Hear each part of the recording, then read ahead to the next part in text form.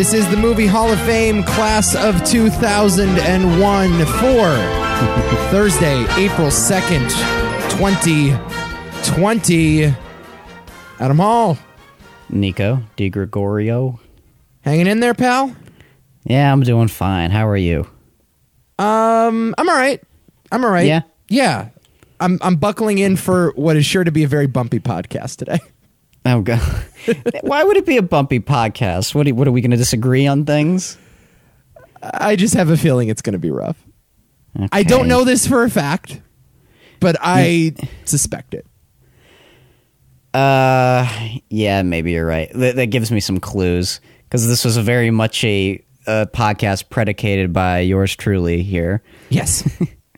I made this decision. It was a golden opportunity, because I have been inspired because, in wake of the coronavirus, I don't know what the channel is, but they have been marathoning the shit out of the Harry Potter movies. And is that right? Yeah. And I've been watching every single one of them over and over again. And I'm like, oh, okay. This is a perfect opportunity to sneak in 2001 for Nico and finally make him watch Harry Potter and the Sorcerer's Stone for the first time in his entire life. Yeah, okay, I'm just going to say this now, and then we'll get to actually my thoughts on the movie in a second. Oh, God. But yeah, this is a pretty big week, and I'm mad at you. I'm really mad at you. Why? Well, you know that great line from the John Cusack movie High Fidelity? Where, what? You are who you are is not what defines you. It's what you listen to that defines you. What you like that defines you. Yeah. Right. It's this idea that, like, and I think we talked about this a few weeks ago on Why Is This a Thing? Like, your fandom, your interests are a way of sort of shaping your identity. In a way, yeah. You're right. At least for people like you and I. Yeah. What we consume, what we extol the virtues of, defines like who we are as a person. And I guess that's a bad way of thinking about the world, but it is the web that we have weaved for ourselves nonetheless. Certainly in the 21st century. Right. So I'm a big movie fan. Yes, I know. You know this about me because I host several movie podcasts. And I love watching movies, and that's often one of the first things that's mentioned about me when I meet someone for the first time. Oh, Nico loves movies. I don't often say that. I don't advertise the fact that I love movies, but people will often say that about me. Oh, you got to talk to Nico about his love of movies. And so I would say without fail, 95% of the time when I meet someone for the first time and they talk to me about movies, the name Harry Potter comes up. Undoubtedly comes up. As if it's fucking Citizen Kane, by the way. Like, Harry Potter is mentioned in the same breath as Casablanca for some people. Or at least in the vein of Casablanca. Like, hey, you love movies? Well, I'm going to now talk to you about the greatest movie ever made, Harry Potter and the Sorcerer's Stone. Yeah. Am I off on this? I feel like that's the way that most, like, plebeians talk about Harry Potter. I suppose. I think if they took a scholarly examination at all this, they would shut themselves up immediately if they said that. Yeah. I don't think they actually believe that. It's one of those fan groups that is very pervasive and very vocal, and is still quite active to this day. But, that's just what fandom does to people. I don't necessarily think they're saying it's the best movie ever made, though, even though it could be one of their favorite things, just in general. Okay, fine. And I understand that most people have not seen any of the movies on the AFI Top 100 list, or, know what the National Film Registry is, or, Sure. You know what I'm saying? Like, I get it. I understand not everybody is Martin Scorsese. But they undoubtedly bring up the name Harry Potter, and I hit them from the top rope. I just jump off the top rope with one of my finest lines, I think, which is, I have never seen a Harry Potter movie, nor read a Harry Potter book. I have no idea the difference between Slytherin and Gryffindor. Don't know what the Cloak of Invisibility is. Don't know who the hell Dumbledore is. None of this. And they respond as though I had just stomped a baby kitten in front of them. And here's the thing, I wouldn't necessarily call me call myself like one of like because I know a few of like the Harry Potter fans, and I wouldn't call myself one of those. That being said, it is pretty outrageous that you have never seen a single one. I know it's outrageous, which is why I say it. And it's why I love saying it, because I love getting the reaction from people like you or anyone that I meet. I love the, oh my God, we have to watch it right now. And I go, no, I'm good. Here's the thing about me, people. I hate being left out of the loop on things. I hate it. You know this about me. I don't like missing sporting events. I don't like being behind on the news. I am an avid consumer of Twitter and other forms of social media. I love being in the loop. I love knowing a lot about a lot. Yes. Harry Potter is, I think, the only beloved cultural institution that I have ignored for 20 years of my life and not felt any regret about it. Because it's wizards and magic? I don't know why, but I know that it is a miracle. It is the only thing that everyone across the board loves that I am indifferent to. It is not the case with Game of Thrones. It is not the case with Star Wars. It is not the case with Star Trek even. You know what I mean? Like, I need to at least know a little bit about Star Trek. I need to know a little bit about Lord of the Rings. I need to know a little bit about this and that. Because I would argue at this point in history, Harry Potter is bigger than at least two of those. Fair. All I'm saying is I had no knowledge of it whatsoever, and I was okay not having knowledge of it. And that, I think, is a level of zen that I have never been able to achieve. Yeah. You, Adam Hall, broke my zen this week. I did. You did. Because now I cannot go on in life claiming to have never seen a Harry Potter movie. That part of my identity is destroyed forever. There is no returning from this. As if this is like a big blow to who you are. Oh, it is. It's a huge blow. It is one of the most interesting things about me. Yeah, at this point, there's just nothing interesting about Nico. It's it. This is the only thing I had, man. It's the only pickup line I have at the bar now. You can't say like, "Oh, I'm proud of myself. This is a big milestone for me." It's not a milestone. The milestone was not watching them. I think that's what you don't realize. The milestone, as the most curious human being that you know, I think, or at least has the broadest knowledge base. Perhaps not the most knowledge, but certainly the broadest view of culture of anyone you know. Is that fair? Yeah, sure. Right. Do you know anyone that is more interested in more things? Reality television, classic Hollywood films, rap music, everything. Sports, politics, everything. Harry Potter was my only blind spot. Yeah. You could stand to bone up on your theater and, I don't know, your marine biology, stuff like that. Fair, Adam, fair. But, yeah, you're interested in a fair few of things. And it didn't bother me that I didn't know anything about Harry Potter. Yeah. And now I watched the first one, and again, we'll talk about my thoughts when we get there, but it just feels like a part of me has died this week. And I blame you. I'm fine. It's not the worst thing I've done, let's be fair. It's pretty damn close, man. I don't like that I've lost this. I don't like it. I feel unpure. Because there's a few directions this could go. And I'm thinking about it now. And I guess we'll talk about the movie. We'll talk about the movie, and I'll explain why I think the direction could make you even more upset with me. Yeah, we will talk about it when we get there. There are a few things that I wanted to discuss with you first before we start talking the movies of 2001. Okay. I watched a movie this week. Oh, did you? Catching up on the films of 2019. Okay. It was called Yesterday. Oh, I saw Yesterday. Oh, you did? Yeah, I have. Did we talk about it? Yeah, I mentioned it. Yeah. Okay. Danny Boyle directs. Richard Curtis writes. It's a pretty bad movie, but I no, it's not. I'm actually pretty fascinated by it because I don't think there's ever been a movie that I wanted to like more, but I liked less than this. I'm not quite there with you. I think it's perfectly charming. It's not like a great film by any stretch of the imagination, but it's a wonderful, like, flip it on and just kind of have a fine time. I mean, it's not really challenging anybody. It's not exactly the kind of movie that's, I don't know, made to change your perception on say like I don't know, like music or even the Beatles for that matter. But I mean, it works for what it is. Okay, I'm that's sure. a problem though. What? That's not challenging you enough? Yes, I think actually that's one of my biggest complaints about the movie is that the script was just so surface level. Yeah. And I just found it like a real case of wasted potential.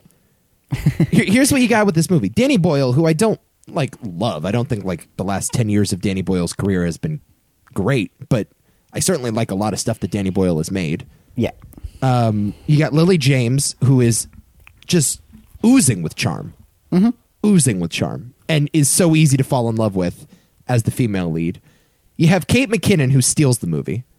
No, she doesn't. She's fucking terrible. Oh my God. Oh my God, I hated her in the movie. Whoa! She's by far the worst part. Hey! Don't even get me started. Are you What serious? Oh my God, she sucks. She's objectively horrible Are you in the movie. serious? If there's anything that I hated about the movie, the only thing I hated about the movie was honestly her. Every time she's on screen, I wanted her off. Every single line she said, I wanted it to be cut. Every single inflection she made, every single scene, it just never worked. It sucked. Kate McKinnon was bad in this movie. Full stop. What's your argument? I seriously thought she stole this thing. Oh, God. I thought she was the best part of the movie. No, most of my... That is crazy.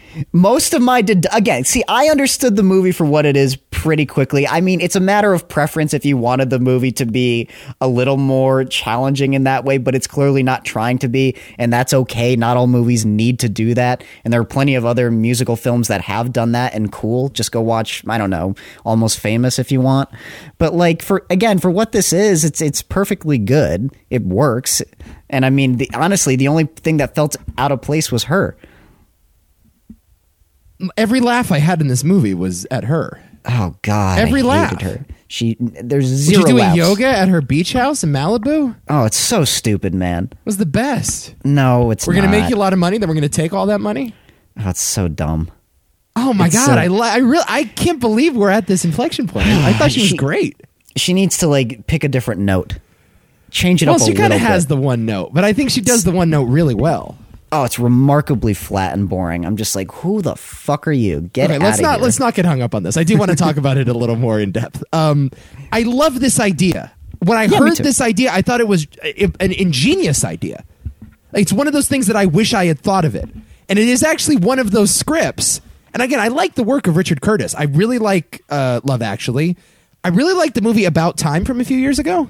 Never saw that one. Yeah, it's good. I like the work of Richard Curtis a lot. I almost nominated a Richard Curtis movie this year, Bridget Jones's Diary.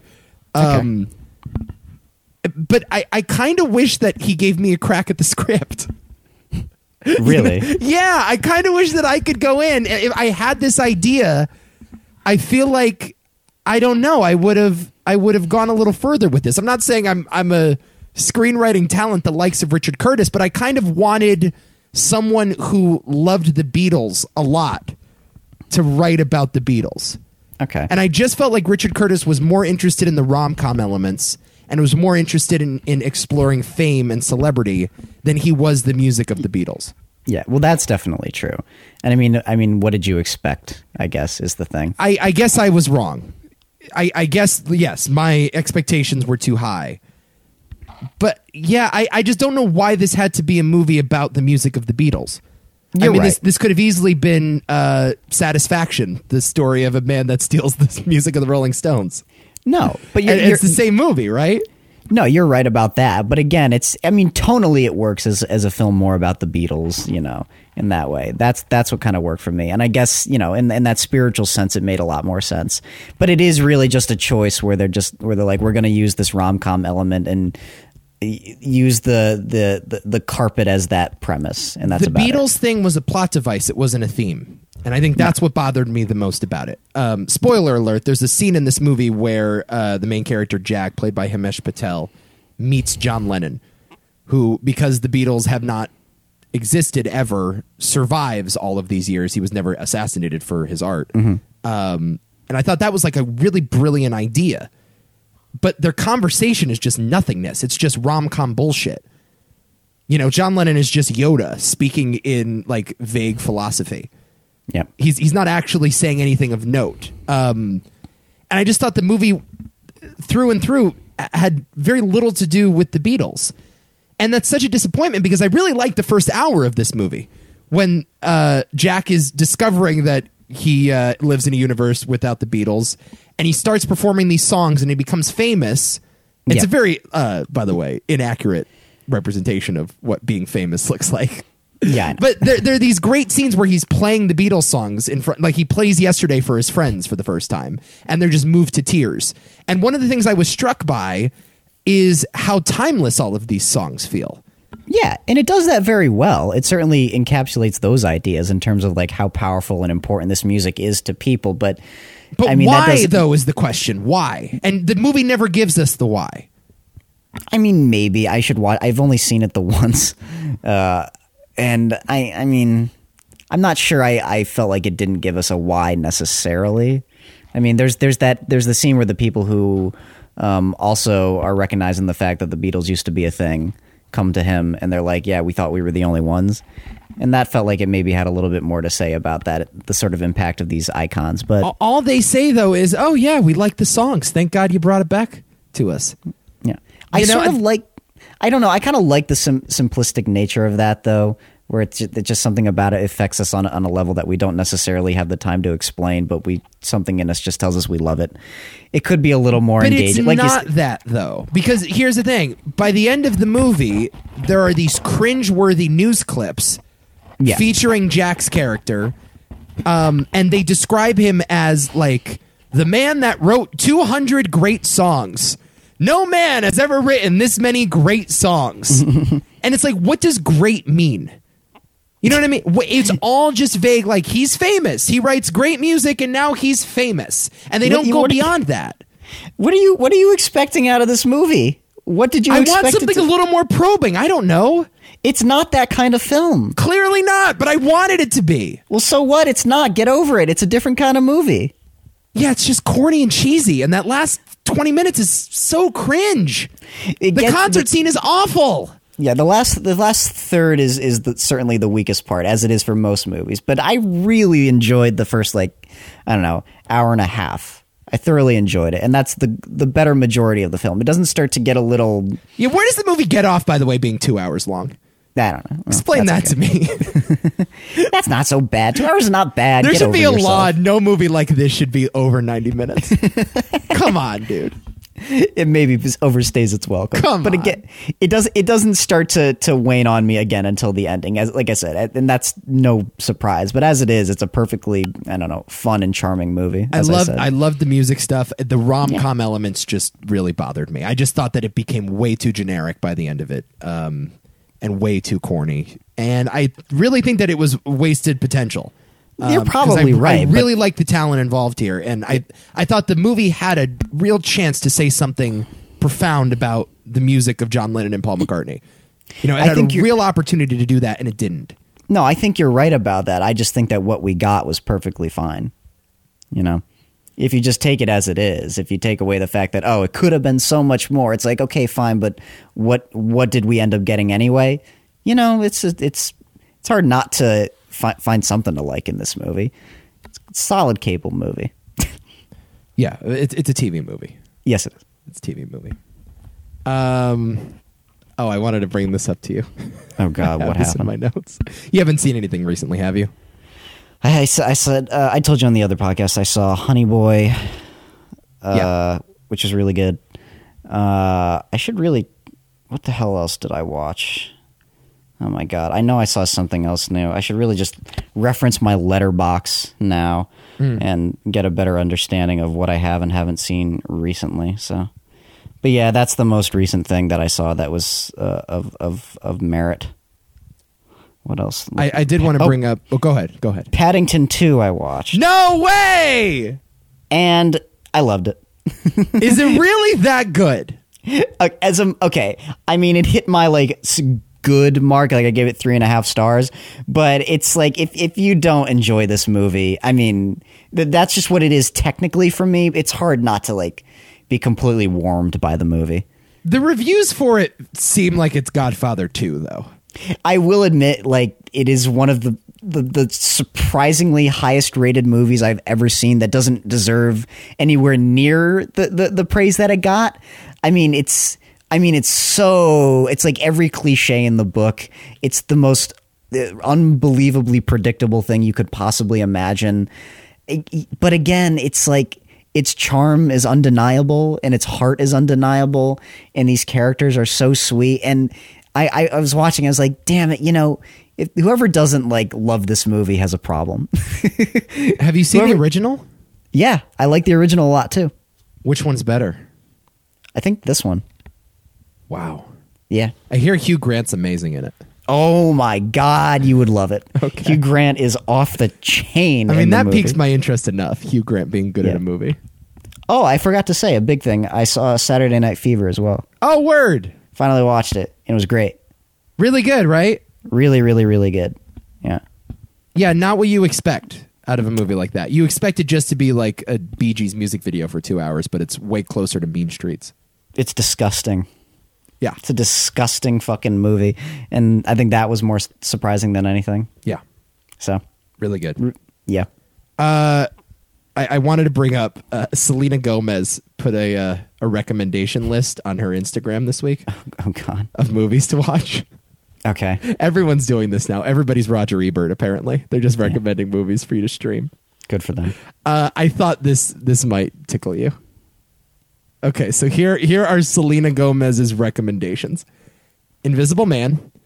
Mm-hmm. Jennifer's Body. Oh, God. American Hustle. Okay. Uncut Gems. Interesting. Clueless. Okay. Sugar and Spice. Yeah. Do you know what Sugar and Spice is? No. I think it's like a 2001 rom-com. Could she pick anything pre-1999 or whatever the hell it is? We'll get there. After the Wedding. Okay. That's a movie from last year with Julianne Moore that no one heard of. She is such an idiot. Okay, wait for it now. Wait for it. I want you, by the end of this list, there are 3 more items left. I want you to give me a rating A to F on Selena Gomez's film taste. All right? So far, again, let's recap. Invisible Man, Jennifer's Body, American Hustle, Uncut Gems, Clueless, Sugar and Spice, After the Wedding. Okay. All right, so far, what are we at? We're in a solid F. F! Yeah. Oh, solid, I'd give it a C minus. a solid F. Oh, come on. There's some good ones on there.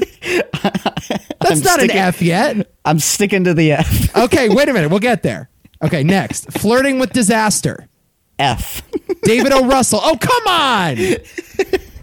I think that's David O. Russell's first movie, right? I've never seen it. All right, ready? Here we go. Last 2. Okay. Election. Still an F. Where are we at? Oh, come on. We're at an F minus now. One more. Ready? What? Zodiac. Fuck you, Selena Gomez.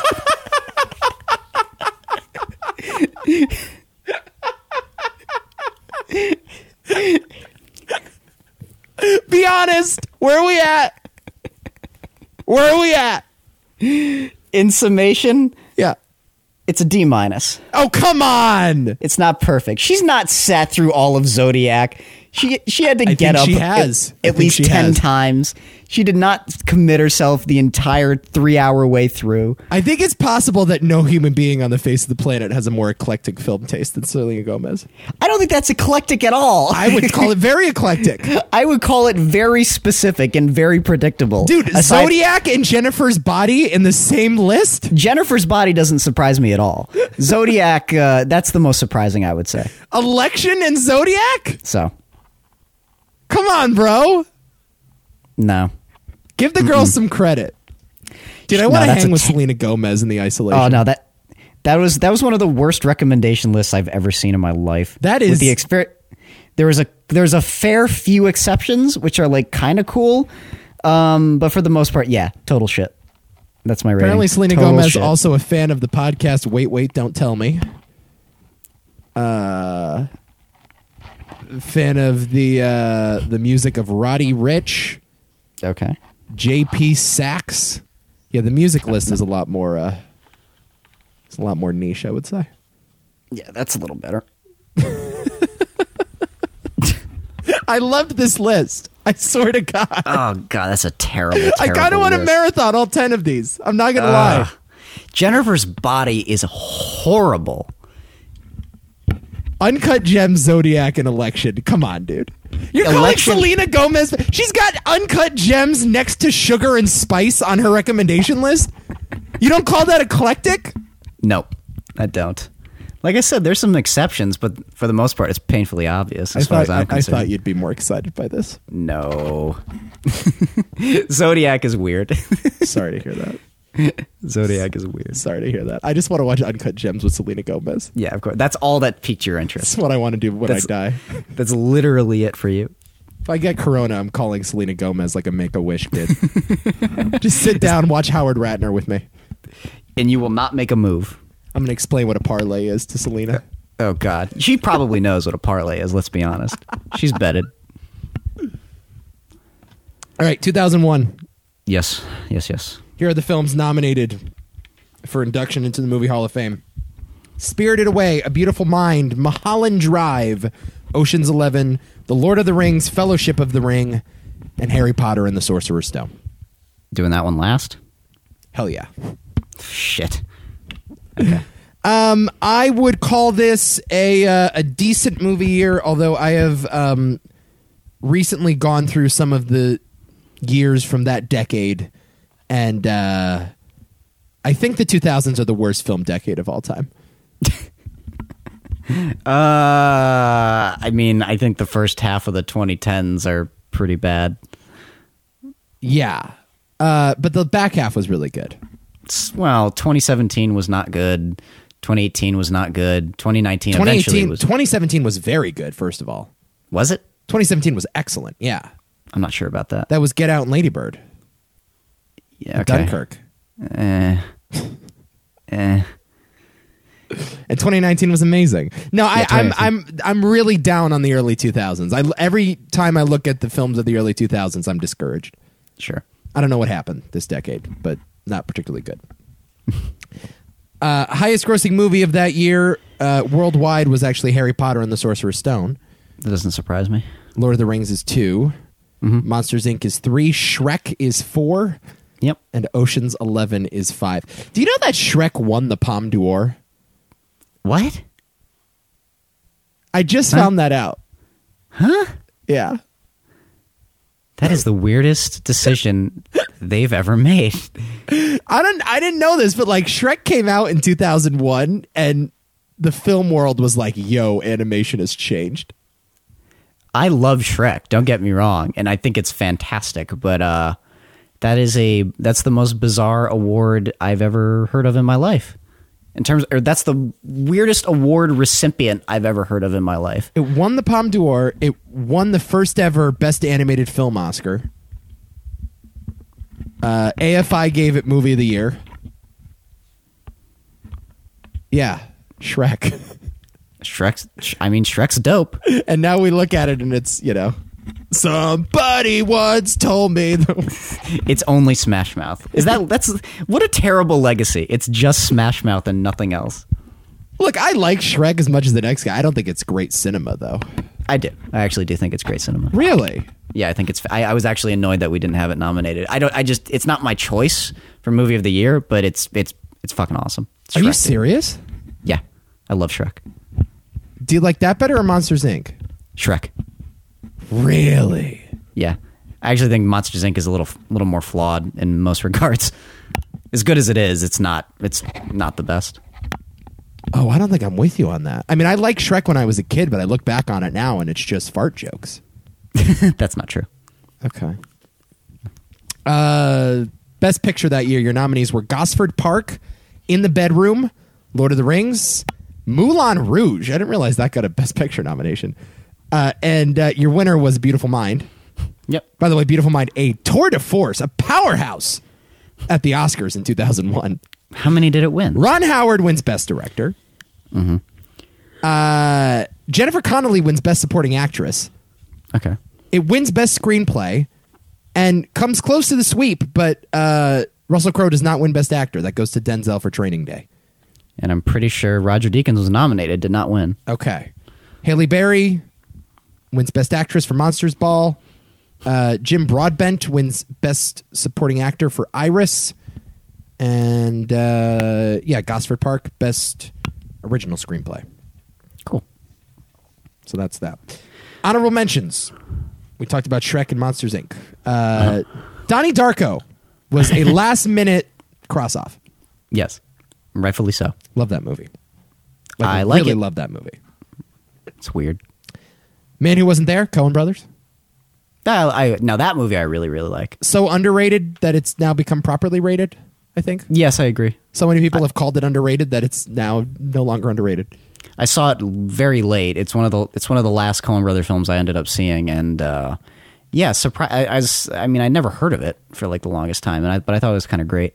Yeah, really good. Royal Tenenbaums, the only Wes Anderson movie like of his late period that I enjoy. Yeah, and it's my least favorite. Yeah, the only non-Rushmore thing of Wes Anderson's that I like. And it is my least favorite Wes Anderson film. That is so weird. Yeah. Training Day. I'm getting very tired of that. It's my favorite of this director. Oh, it's my least favorite. Happens every single fucking time with us. It'd be a horrible marriage, you and I. Oh my God. I can't stand it. Training Day. Really good. I think a movie that, when it came out, felt more significant than it ended up being. Oh God, yeah. I mean, I saw that too. Like, this movie appeared on actually a lot of like syllabi, if you want to call them that, for our classes, and I never understood why. And even when we talked about it, I was like, is that really it? Yeah, I think the first time I saw it, I was very underwhelmed. It was so hyped up for me, and it was just sort of a silly action movie. Mm-hmm. Not much more than that. Denzel is awesome, and Ethan Hawke is actually really good too, but I just think it's a little more disposable than people initially thought. Yeah, it's still really good. I really like the movie, but I don't necessarily think it's like great cinema. Yeah. Vanilla Sky almost made you watch. I couldn't justify it though. One day. Yeah. One day. Hannibal came out in 2001. Why are you even mentioning Hannibal? Stop it with Hannibal, Nico. It's not good. Never. The original Fast and Furious came out that year. Yep. An important moment for cinema. It's okay. Yeah, it's not good, but whatever. Yeah. Jimmy Neutron Boy Genius came out. Now that's a great movie. There's a good animated film. Spy Kids. Oh, okay. Robert Rodriguez. Again, as a kid, I loved it. I bet if I watched it now, I would not. Amelie, never seen. Oh, Amelie is the sweetest fucking movie you've ever seen in your life. Yeah. One of these days. AI. A movie that I actually like, very polarizing. I don't really mind it, although I acknowledge it's got a shit ton of problems, but the conversation around it is incredibly interesting, I think. I very much mind it. Yeah. I don't like what Spielberg did to Stanley's baby. And I don't know. Spielberg claims that he didn't change anything about Kubrick's script. Yeah. And I don't think he's telling the truth. This is your problem. You can never separate yourself from that stuff. I know. Bridget Jones's Diary, I mentioned. Wet Hot American Summer. Oh, God. We'll do that on Why Is This a Thing one of these days. Shallow Hal is a movie I don't hate. I don't hate it. Fun enough for the time. It's very offensive. And I mean, like, purely offensive. It's like actually an offensive movie. But, like, yeah, it's okay. Has its moments. Blow. I need to like commit to Blow. I've seen most of it on TV, like a lot, but I haven't like actually watched it front to back. Black Hawk Down. A movie I really love. But, yeah, I love the first act. Mm-hmm. I love when, shit goes down. Yeah. Ridley. Yeah, good movie. Yeah. One of his better... Go ahead. Well, it was one of his better like late period films that he did. I mean, because after that, I mean, there's not a whole heck of a lot that's like great, unfortunately. I think it's sort of been lost to the trash heap of like Middle East war movies. Yeah. I think people think about all the Bigelow stuff and this one is sort of ignored, but it's very good. Yeah, and oh man, this is one of my favorites, and I don't think you've seen it. Y tu mamá también. Oh yeah, I haven't seen that one yet. Cuarón. Oh my god, it's so good. Mm-hmm. It's really, really, really good. I love that movie. But I think it's a little too small for what we're doing here. So Cuarón made a Harry Potter film. He did. Yeah, he did indeed. Mm-hmm. Should we talk Spirited Away? Yeah, hell yeah. Let's do it. Directed by Hayao Miyazaki. Starring a bunch of people you've never heard of. Nominated, and in fact won Best Animated Feature at the Academy Awards. The following year, not 2001, but 2002. It came out in America a year later. During her family's move to the suburbs, a sullen 10-year-old girl wanders into a world ruled by gods, witches, and spirits, and where humans are changed into beasts. I remember the New York Times did a list of the top 25 movies of the century. I think in 2017 they did this list. They named There Will Be Blood number 1, and they named Spirited Away number 2. I'm actually fine with that choice. This is a movie that I had not seen until just last night. Yep. I am not a huge anime guy. Nope. Just something about that aesthetic never did anything for me. Mm-hmm. I don't like how those movies are cued. I don't like the music. I just generally don't like the vibe of Japanese animation. But this movie is fucking amazing, Adam Hall. Yes, it is. This is amazing. Yes, it is. Oh my God. What do you want me to say? What happened to me last night? Was that a dream? Where did I go? So yeah, no, we were talking about this on Why Is This a Thing the other day, and Nick and I were discussing it with you briefly, and one of the things that he and I both said was like, it will be thoroughly disappointing if you don't like this movie. This is one of those like universally beloved films, almost over like even Forrest Gump to an extent at this point. There is something so rich and human about this movie that touches everybody's spirit who sees it, and it would be shocking if I met someone who isn't somewhat affected by it. I mean, it is. When I talk about movies that just like pull at your heartstrings in all the right ways while never feeling pandering, that just get to the core of what we are all about as people, there are a few movies that do it as better than this. Yeah. I love it. Yeah. Okay. So let me take that in two directions here. I did not think that the story itself or the thematic stuff was particularly groundbreaking. I thought it was a pretty simple story about a little girl growing up. Yeah, felt a lot like Pan's Labyrinth in that way. I was just about to say that actually. It's funny you bring that up. Yeah, it felt like a less cynical version of or in a way of Pan's Labyrinth. Yeah, I think that's a good way of putting it. Yeah, and I think Guillermo has actually cited Spirited Away as an inspiration for Pan's Labyrinth. Mm-hmm. It is sort of a fairy tale about a little girl who is moving into a new house and all the uncertainty that comes along with that. And it's all sort of put metaphorically into this spiritual world. Yes. I did not find the story itself to be all that impressive. And I actually found like the third act stuff, particularly that moment where she's riding the dragon and the dragon discovers his name. He remembers his name for the first time. Mm-hmm. Like I just found that to be an emotional climax for a story that I wasn't following. Mm-hmm. It's almost like the movie answered a question I wasn't asking. And all of that stuff in the third act, I kind of found a little off-putting. Like when she calls the woman Granny.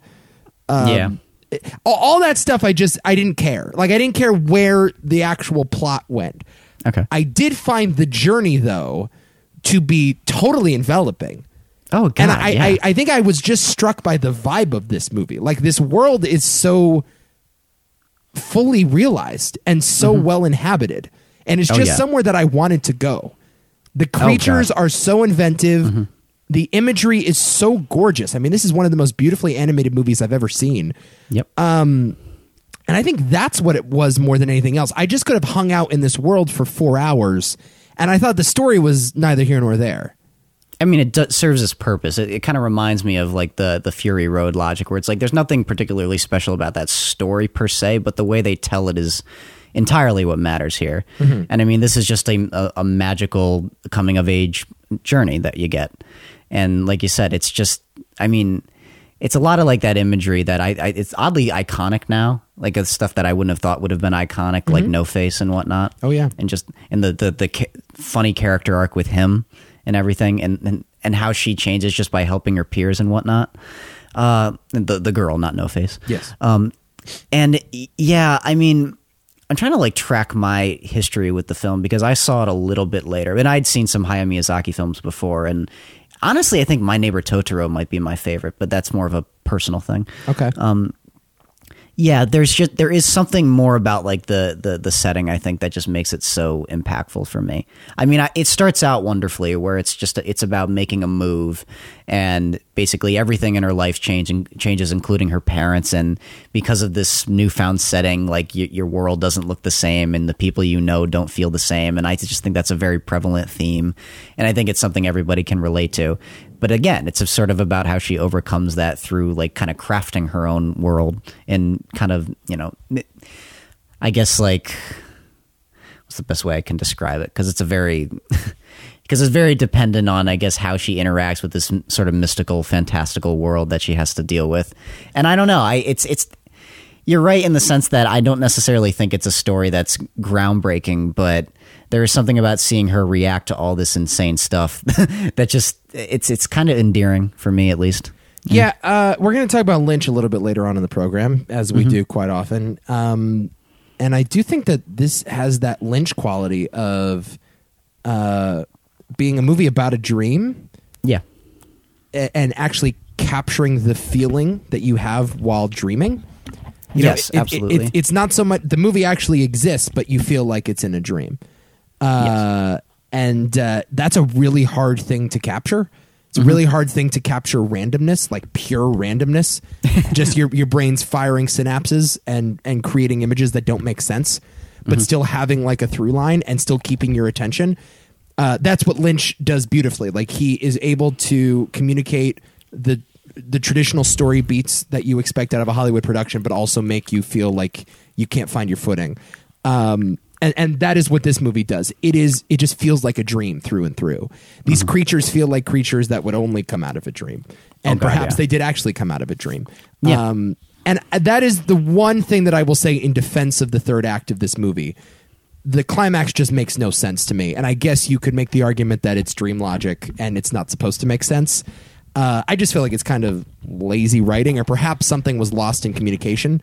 Maybe between the languages. By the way, I watched the English dub version. I did not watch the Japanese version. Here's the thing: is that I always recommend watching the Japanese version, and maybe it's better if you don't want to do all the reading and whatnot, because a lot of times when people end up reading the movie, they'll find it boring and it's confusing to me. Yeah, when that happens. But then when they see the dub, it's like, oh, it's so much fun. And it's like, well, that's why I wanted to do it. When I do like live action movies, I don't do the dub. That just comes across as corny to me. It just feels like the Whose Line Is It Anyway sketch where they narrate over a piece of old silent film. Oh God, yeah. That's what dubbed movies feel like to me. I can just never sink in. But with animation, I'm totally fine with it, and I want to be able to like enjoy the animation and not have to worry about the dialogue. So that's why I did it. Well, it's so visual too. That's the thing. Yeah. So if you weren't allowed to enjoy that, it would be very off-putting, and it takes away from the experience. The point is to kind of soak yourself in this crazy but vibrant environment. Yeah. So perhaps something was lost in translation. Perhaps I'm missing a few details. And it might just be a cultural thing. It might not even be a language thing. Honestly, it usually is a cultural thing, I find. Yeah. But the thing is, what happens, though, if you watch the movies enough, if you see enough of these movies, it starts to make more sense to you. Right. Even if you can't articulate why it does, you sort of sink into the movie's groove. Yeah. I will just say that the journey and the imagery and the world was so enveloping and so beautiful. And I did not expect to be this wrapped up in an anime ever in my life. And I was. And I thank you for nominating this, because this is legitimately a phenomenal movie. Yeah, it's unquestionably a phenomenal film. I mean, if you wanted to make the argument it's the best animated film ever, I'm not sure I would totally get there. It's certainly one of them. I don't know if I would go there either, but it's close. Let me put it this way. If it was nominated, or if it was inducted on some list as the best animated film ever, I'd be like, okay. Yeah, I'm fine with that choice. I wouldn't riot or anything. It's because it's hard not to deny this movie's spirit and its heart. And yeah. And I like what you said as well about the randomness of the movie in terms of like how she uncovers the world and reacts to all this bizarre stuff that she's dealt with and all the bizarre people and creatures. And it's that sense where it's like it doesn't make sense, but that's kind of what makes it make sense in a weird way. Yeah, it's the same thing that you were saying with Lynch and how he makes the insane stuff feel like it's deliberate and that it needs to happen that way. Correct. So. It's great. Yeah, absolutely loved it. Loved the first act. Loved that whole stretch where the parents are discovering the amusement park. Oh, it's awesome. It's just so palpable. Like you feel a real sense of geography here, and that's so rare in animation. Oh God, yeah. No, and it's just it just looks great though. As the other, like you said, it just looks so beautiful, and it's so detailed too. I mean, it's especially detailed when the movie needs to get more grotesque too, like when they become pigs and whatnot. You know. Mm-hmm. It's just awesome. And again, stuff that you'd never forget. And I miss that hand-drawn animation. I really do. Great. There was such like a human touch to the 2D hand-drawn stuff. And I'm pretty sure Miyazaki drew most of those frames, right? I think so. He's not only the director, he's actually the animator on this thing. I actually kind of want to go back and watch some Miyazaki. I'm not going to lie to you, Adam. My Neighbor Totoro is the next most accessible one. Okay. Which is a little like funnier and charming. It's that one is even more of a kid's film, I would say, but again, like it's something that I think adults or someone our age could still thoroughly love because it packs a tremendous amount of substance into everything that's going on. And one of the voices is Dakota Fanning. So there you go. Really? She's in My Neighbor Totoro? Yeah, well, she does the American dub. Oh, okay. So, and I think her sister does, because her sister is in it as well, Elle Fanning, but as like a baby. How about Ponyo? I've not seen Ponyo. Okay. Yeah, but you got to do like Howl's Moving Castle or The Wind Rises, a few of those. Wind Rises is more recent.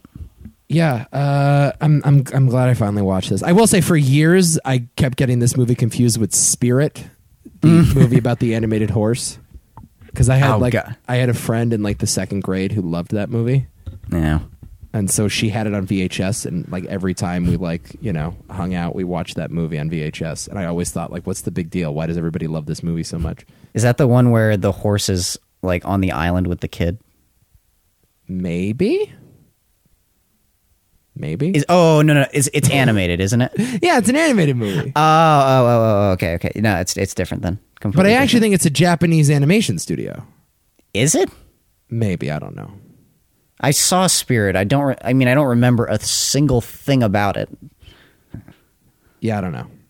But whatever. But it is not Spirited Away. Spirited Away is a far better movie. Well, thank God for that. Okay. Let's move on. Okay. A Beautiful Mind. Yeah. Starring Russell Crowe, Ed Harris, Jennifer Connelly, Christopher Plummer. Directed by Ron Howard. Mm-hmm. As we said, winner of a bunch of Oscars. 4 Oscars to be specific. Also nominated for Best Film Editing, Best Makeup, Best Original Score. No nomination for Deakins. No. Oh, really? That's weird. I thought he got one. After John Nash, a brilliant but asocial mathematician, accepts secret work in cryptography, his life takes a turn for the nightmarish. I don't know if we've ever talked about this movie, you and I. So I don't know what your thoughts on it are. Okay. But this movie is just maple syrup to me. What do you mean? It is such Hollywood bullshit at every turn. Everything about this movie is Hollywood bullshit. It is so derivative. True. It is a Ron Howard movie in the purest sense. And my thoughts on Ron Howard.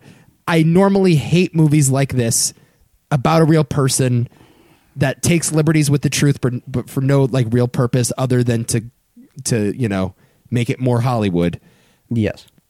But for some reason, I just eat it up with a silver spoon. Well, it's incredibly watchable. It's so watchable. It's a ton of fun. I mean, Ed Harris is very good. Jennifer Connelly's very good, and Russell Crowe is awesome in the movie. He's amazing in this movie. Awesome in the movie. How he didn't win is insane. It's pretty crazy. right? Because then what was it? The following year or the year before, they gave it to him for Gladiator. Right. Which is a far worse performance than this. I mean, Gladiator. He's not bad in Gladiator at all, but I mean, next to this, it's like it's not even close. Russell Crowe has the weirdest career. It's like him and John Travolta have the weirdest careers in Hollywood.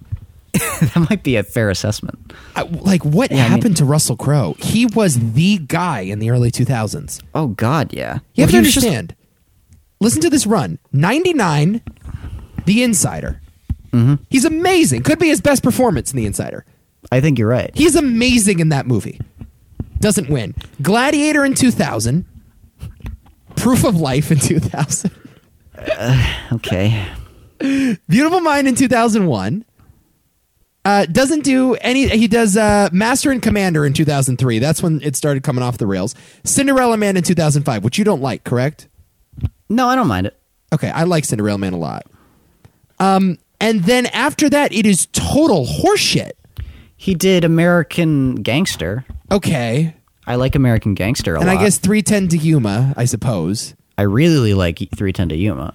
But there was a time where, like, Russell Crowe was Christian Bale. Yes, that's very true. You know what I mean? Like, he was, like, the chosen one. He was going to be Hollywood's next big leading man, but also, like, a convincing character actor. And I think in 2000, if you had said Russell Crowe is one of the 5 best actors living, people would agree with you. But I think a lot of actors like him sort of brushed up on that. He's not the kind of guy that seemed to revel in that level of fame. He had a very troubled past, and even to this day still has like legal issues all the time. He seems like someone that's probably also very difficult to work with. Yes. Certainly seems that way. Although I do like him a lot in The Nice Guys. Yeah, I don't really love The Nice Guys. Oh, I love The Nice Guys. I actually don't like The Nice Guys at all. Why? Yeah, I don't care for that movie. Oh, God. I have never been a Shane Black. I've never been a Shane Black guy. At all. I don't understand why. I think his dialogue's fucking awesome. Yeah, I don't know, man. I've never liked the Lethal Weapon movies. I don't know why. It feels like a movie that I should love. That's the weirdest one, because I know like you don't like them at all. I love the first Lethal Weapon. I think it's a fantastic movie in every respect. Yeah, I saw that one and it did nothing for me. That's strange, man. And I thought I saw it at the right age. I was maybe like 16 when I saw it. Watch it again. Is it Mel Gibson? I think Mel Gibson's great in the movie. Man, if I didn't like it at age 16, I'm not going to like it at 25. I guarantee you. Well, that's not necessarily true. Yeah, okay. So fine. He's not bad in The Nice Guys. But look at all this other horseshit he did. The Mummy with Tom Cruise. Robin Hood. The Man with the Iron Fist. Oh, my God. Noah. Yeah. Man of Steel. Oh, God, that's right. Oh, Les no. Miserables is one of the worst performances of any actor I've ever seen. He's so bad in that movie. Mm-hmm. It was just terrible. So it's just such a weird career. How quickly he fell off a cliff. I know. He had about a 3-year run, and that was it. That's what happens, though. It's just the way it is. Some people just probably don't like him either. That happens. I mean, I know a lot of people who really don't care for Russell Crowe at this point in time. Yeah, maybe he's just not getting the roles. That's true. You're right, though. He's phenomenal in this movie, and that is one of the reasons why it's so addicting. Mm-hmm. That being said, I don't necessarily think it's a great movie, and I would not have given it Best Picture in 2001. But I do think this is weird to say. Beautiful Mind is kind of a guilty pleasure for me. It's not a bad movie at all. It isn't. You don't have to say it's a guilty pleasure. If you like the movie, there's nothing, you don't have to feel guilty about that. It is a good movie. Is it a great movie? I'm not sure. I'm not totally convinced of that. But it's like infinitely rewatchable. It's just a good thriller. Mm-hmm. But it's also a good psychological thriller. I mean, but also the best way I could describe it is that if you're very young and you want to dip your toes into the most kid-friendly version of a psychological thriller, this is it. Okay, and then, yeah. And then, you know, you could slowly work your way up to Black Swan. But that's how it is. It is the beginner level version of that kind of movie, and it works very well at being that with some really great characters. And it's like I said, if you just want a solid, entertaining cinematic experience, it does all that. Yeah, you know. Look, I think one of the reasons why it has gotten criticism over the years is because it takes liberties with the truth. This is not how John Nash's life really went down. No. I think the broad strokes are correct. This is generally what the guy experienced. I guess I can spoil the movie. This is all in his head. Everybody knows this, right? Yeah. Yeah, people know this is not actually a spy thriller. That's not actually what his schizophrenia looked like in real life. And I also just think like the events of his personal life were changed to make it more Hollywood. But again, I don't mind it. I think what it is, the reason that I call it a guilty pleasure is that I normally don't like movies like this. I certainly don't like Ron Howard movies all that much, and I really hate, like, Bohemian Rhapsody a couple years ago. That movie offended me. You know what I mean? Like, the Yeah. liberties that movie took with Freddie Mercury's life offended me. And I Okay. hated how Hollywood that whole thing was. Yeah, more than anything, that's the biggest problem with that movie. Yeah, I think A Beautiful Mind is sort of cut from the same cloth, but for some reason it doesn't bother me. It's better craft, first of all. Yeah, that's true. Because the thing is, you can watch this movie for what it is. Like, you could watch it unaware of the fact that it's loosely based on reality and still enjoy it. You know, if I just watched this and said, "Oh, what's this fictional movie narrative that's being presented in front of me?" I would still have a good time. It's like it's the story that they tell in this movie is just kind of works. It's nothing remarkable. It doesn't blow anybody away. It honestly checks off a lot of boxes. It's not the kind of thing that's like changing the wheel whatsoever, but it's good junk food. Yeah. You know, it's good junk food. It has it, but not totally devoid of substance, but it is junk food. But I guess the question is, should this movie be junk food?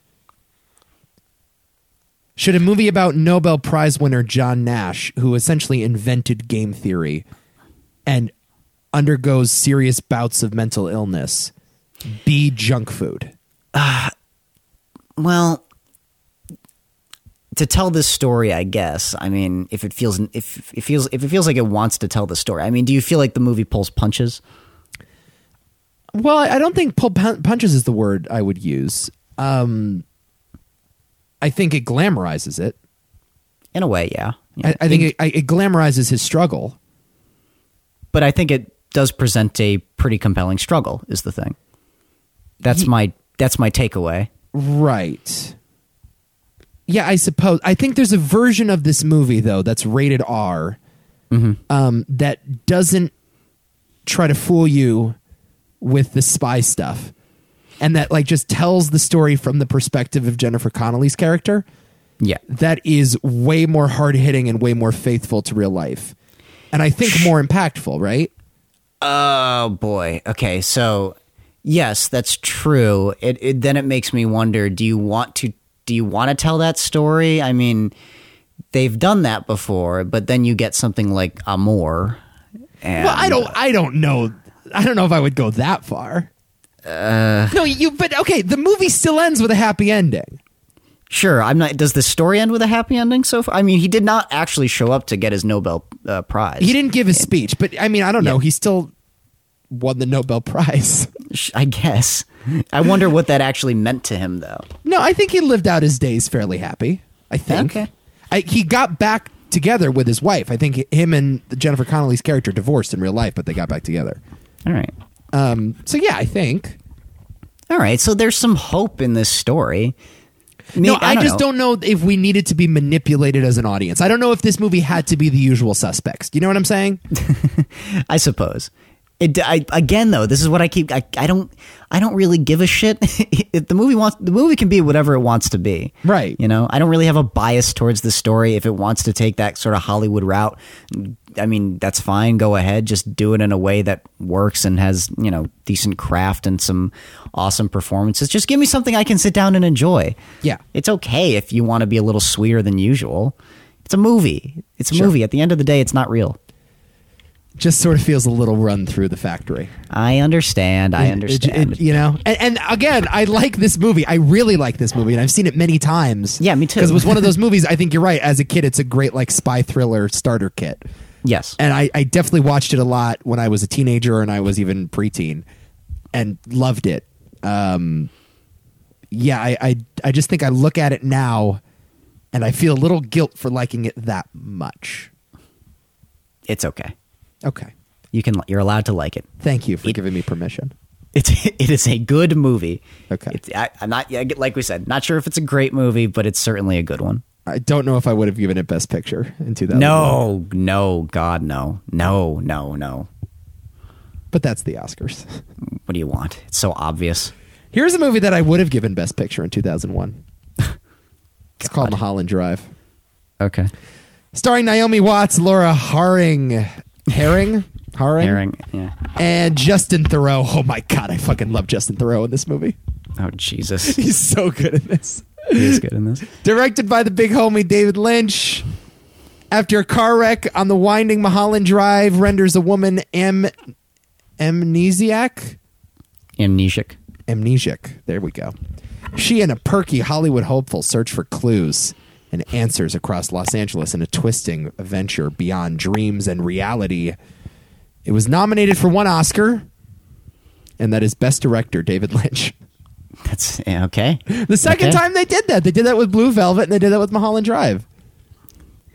I always find it like seeing him get nominated for anything at the Oscars is fantastic. Yes. It should always happen because it's so fucking weird.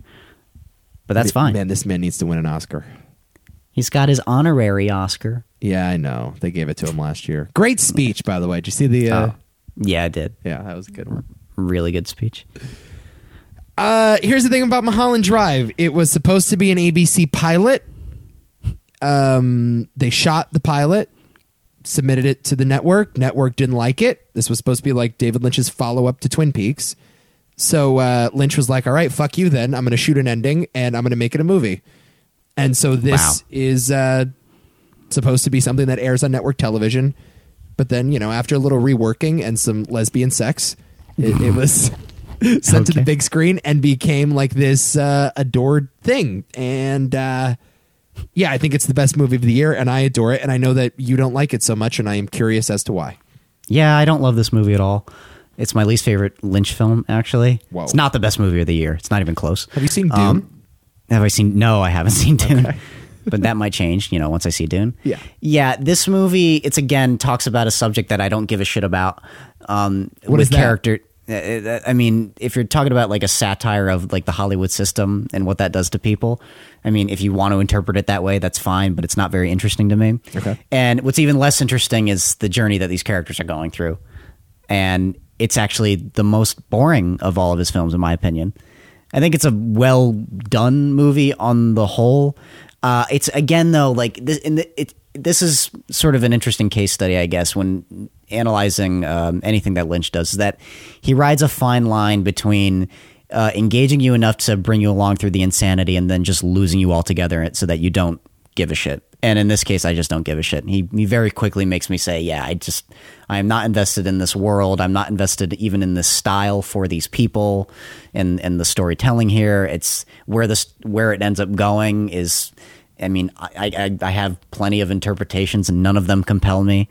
And it's just like, it's a big, like kind of whatever movie. I think it's well made. Like he does a great job directing it, and it certainly has its moments. I think the performances across the board are good, but this is the one that of all of his films, like really failed to engage me. Huh. So, yeah. Yeah, I think this is like my second or third favorite Lynch movie. Of course it is. There you go. I mean, here we go again. We go in circles every time we have this argument. Yeah. I am very interested, not necessarily in the subject matter, but the location. I think that's more what it is. Yeah. I love this as an LA movie. I love the production design. I love when these girls go to parties in the Hollywood Hills. Mm-hmm. I just love driving down Mulholland Drive, I guess. Okay. There is something so lonely and isolated about this version of LA. And something so pathetic about the people that inhabit this city. And I don't know if LA is actually like that. I've never been to LA, but I do get the sense that it could be like that. And these people feel very realized to me, and their existence in this space feels very well realized to me. The Justin Theroux character is just an awesome villain. Yeah. Kind of villain. I wouldn't call him exactly the villain of the movie, but he's certainly an antagonist. He's kind of a cartoonish Hollywood producer, director, but man, he's so much fun. And I just feel like Hollywood is riddled with leeches like that guy. You know what I mean? Just total snakes in the grass, ready to pounce on you at any moment. The Naomi Watts character, again, is also a little broad, but, and we've seen this archetype before, the wide-eyed Hollywood hopeful that moves to the big city to try to make it in the movies. But I love her in this role, and I just think her performance elevates the character and the material in a lot of ways.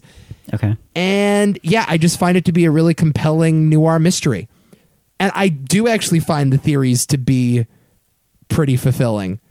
It is one of the few Lynch movies, in fact, that by the end of it, I thought, what happened here? Let's unpack this. Most Lynch movies, like Eraserhead, for example, I didn't feel the need to pick apart the plot mechanics of that movie. Okay. You know? You and I are sometimes literal polar opposites, because I saw Eraserhead first. Yeah. And I was like, I gotta break down everything about this movie. And then I saw this, and I'm like, I'm just gonna leave this movie alone. I don't care. I mean, it's not that I didn't want to talk about Eraserhead. It's that I wasn't interested in theorizing about the woman in the radiator. Okay. Do you know what I mean? Yeah, I suppose, but that's more of an emotional thing, I guess, because that style in that world probably was not grasping you. Yeah, but it's the same way with me here. Like I said, like I don't give a fuck about Hollywood movies. Yeah, I don't give a fuck about movies even about. Weren't we just talking about this yesterday? We were. It's just like movies about examining Hollywood and why it's bad is just so trite to me. And this is I guess maybe the most disappointing element of it is that I don't think Lynch brings much new to the table here. That's the most disappointing thing. And you think he would, but I just think he kind of missed the mark in a lot of ways. I don't know. I don't think he makes those ideas a lot more visceral than another director would. Ooh, I don't know. No, because this is the other thing about it is that this one felt far more tame than a lot of his other movies. You think so? A lot more tame. You think the man behind the diner or the little old people scampering into the room and Naomi Watts shooting herself? Like, yeah. Really? It doesn't touch Blue Velvet. It certainly doesn't touch Eraserhead. I don't think it even comes close to Elephant Man. It doesn't even touch Lost Highway in that way. See, you know what? Your thoughts on Lost Highway are my thoughts on Mulholland Drive and vice versa, I think. Really? Yeah. Yeah, Lost Highway did nothing for me. That one felt like all style and no substance. Okay. But that's a good example of one that actually I feel like just digs at you, though. And I don't know. This one feels fluffy in comparison. Well, maybe it's because it's a pilot. Yeah. Maybe because it was made for network television. That could be true. Yeah. I think the movie also, as a consequence, look, I'm very interested to see what this show would have been if it was on ABC in 2001. I'm very interested. And I understand, like, the movie feels like a lot of exposition because of that. Like, you can sort of see the seams of the TV show. You can see the sort of the broad strokes of the season in this movie. But I actually think it works for that reason. I think like that setup is very compelling and it feels a lot more atmospheric and it takes its time in that way. Yeah. I actually feel like it doesn't rush it because it allowed itself to sort of be a television pilot. And the thing about a television pilot is it doesn't have to end. And yeah, I don't know, for all the reasons you hate it, I guess I love it. I don't know. Yeah, I was gonna say I found it deeply uncompelling. Okay. And uninteresting, and just like I don't know, I felt like nothing was fulfilled in terms of like character and story progression. And again, it's like where it ends up, it's like I can't even say that I found it pointless because to me it clearly had a lot to say. And I do defend this movie. My mom hates this movie. Okay. And I'm like, well, it's not that bad, Mom. Like, it actually has a lot more going on here. Did you ever consider like the point of Naomi Watts' character, you know, and why they switch her story the way that they do? But I can't help but fall back on like, this is the one that I mind the least from. Okay. You know, which, you know, and hearing that it was a television pilot actually makes a lot more sense now. So, I don't know. Huh. Yeah, I think this is my favorite movie of the year. But it could be your favorite movie. It is not the best movie of the year. Well, okay. Agree to disagree, I guess. Yeah, it is the other it's a strange example of a David Lynch movie that sort of made it mainstream too. Yeah. The fact that your mom has seen it is kind of remarkable. My father has seen it as well, and he's not like a huge Lynch fan. Well, I do have to stress the only reason that she saw it is because I ordered it on Netflix when the DVDs were still a thing, and she just saw it, and she's like, "Oh, I guess I'll watch this." Okay. And then she's like, "Adam, what the fuck was that?" And I'm like, "Oh, I was supposed to watch that." It's like her discovering porn. Yeah, okay.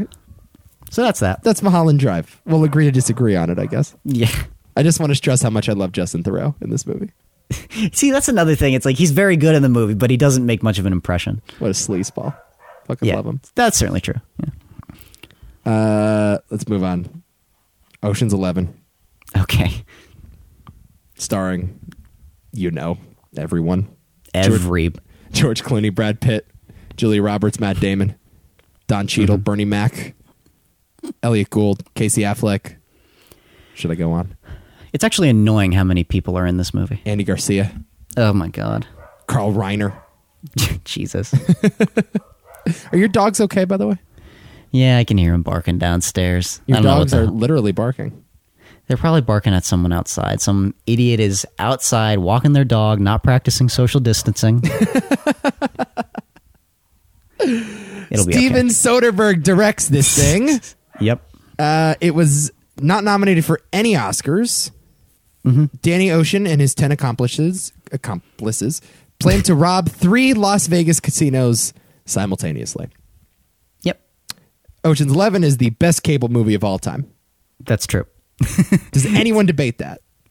Well, yeah, I don't think a lot of people understand this as a cable movie so much until you tell it to them. Top 5 cable movies. Give them to me. What's the Mount Rushmore? Actually, top 4. Mount Rushmore. The Fugitive, Yeah. Ocean's 11. Uh-huh. If we want a contemporary example, I would say The Help. Different. No. Mount Rushmore, though? No, it's not Mount Rushmore. This is gonna be I think it's Castaway. Castaway. Yeah. No. These are movies that are known to people because they are on cable all the time. Okay, well, then you got to put Goodfellas on there. No, that's different. And you got to put Shawshank on there. Now, Shawshank may be on there, Yeah. but Goodfellas isn't on. Goodfellas is more known as a theatrical movie than a cable movie. Okay, Green Mile. Good one. I still think Castaway's in the top 4, though. Really? I disagree. Castaway's on all the time, dude. I wouldn't describe that movie as a cable movie per se. Okay. But regardless, Ocean's 11 is number 1. Sure, why not? I'll give it to you. Come on, it's not even close. It's great. Oh, it's great. Yeah, it is the cable. It is the rainy day movie. Yes, that's certainly true. You could put it on at any point. You could watch it with 10 minutes left or an hour and a half left, and it still works. It is like the most hilariously inoffensive, fun movie I think ever made. Yes. It's impossible not to get at least some amusement out of this movie. Have you ever met anyone that doesn't like Ocean's 11? No. I've met people who don't like the original because it sucks, but I've never seen the original. yeah, it's not good. Okay. It's flat and boring. But yeah, this one is awesome. Yeah, why is it awesome? Let's talk about why it's awesome, because I think we all know instinctively that it's awesome. Yeah. I mean, But who is the star of this movie? Let me put it this way. Who's the MVP of this movie? Soderbergh. Okay, you think so. Mm-hmm. This is just a Soderbergh flex.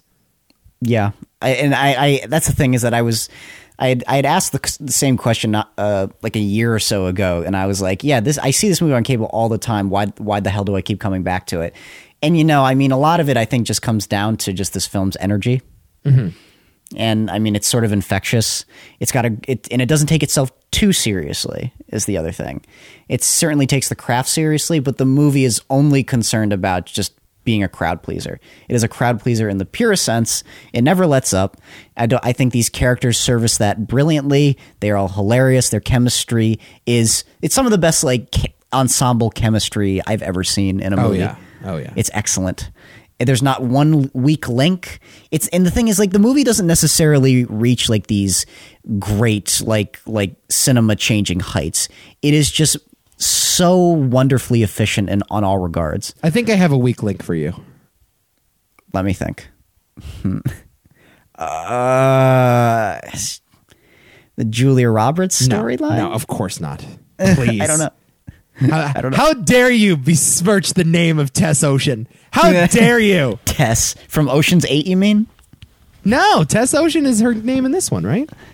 She's also in Ocean's 8, I believe. No, she's not. That's Danny Ocean's sister. It is? I thought it was the character of Tess Ocean.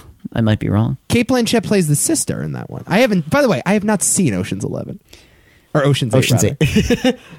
Oh, no, Sandra Bullock is Danny Ocean's sister. Yeah.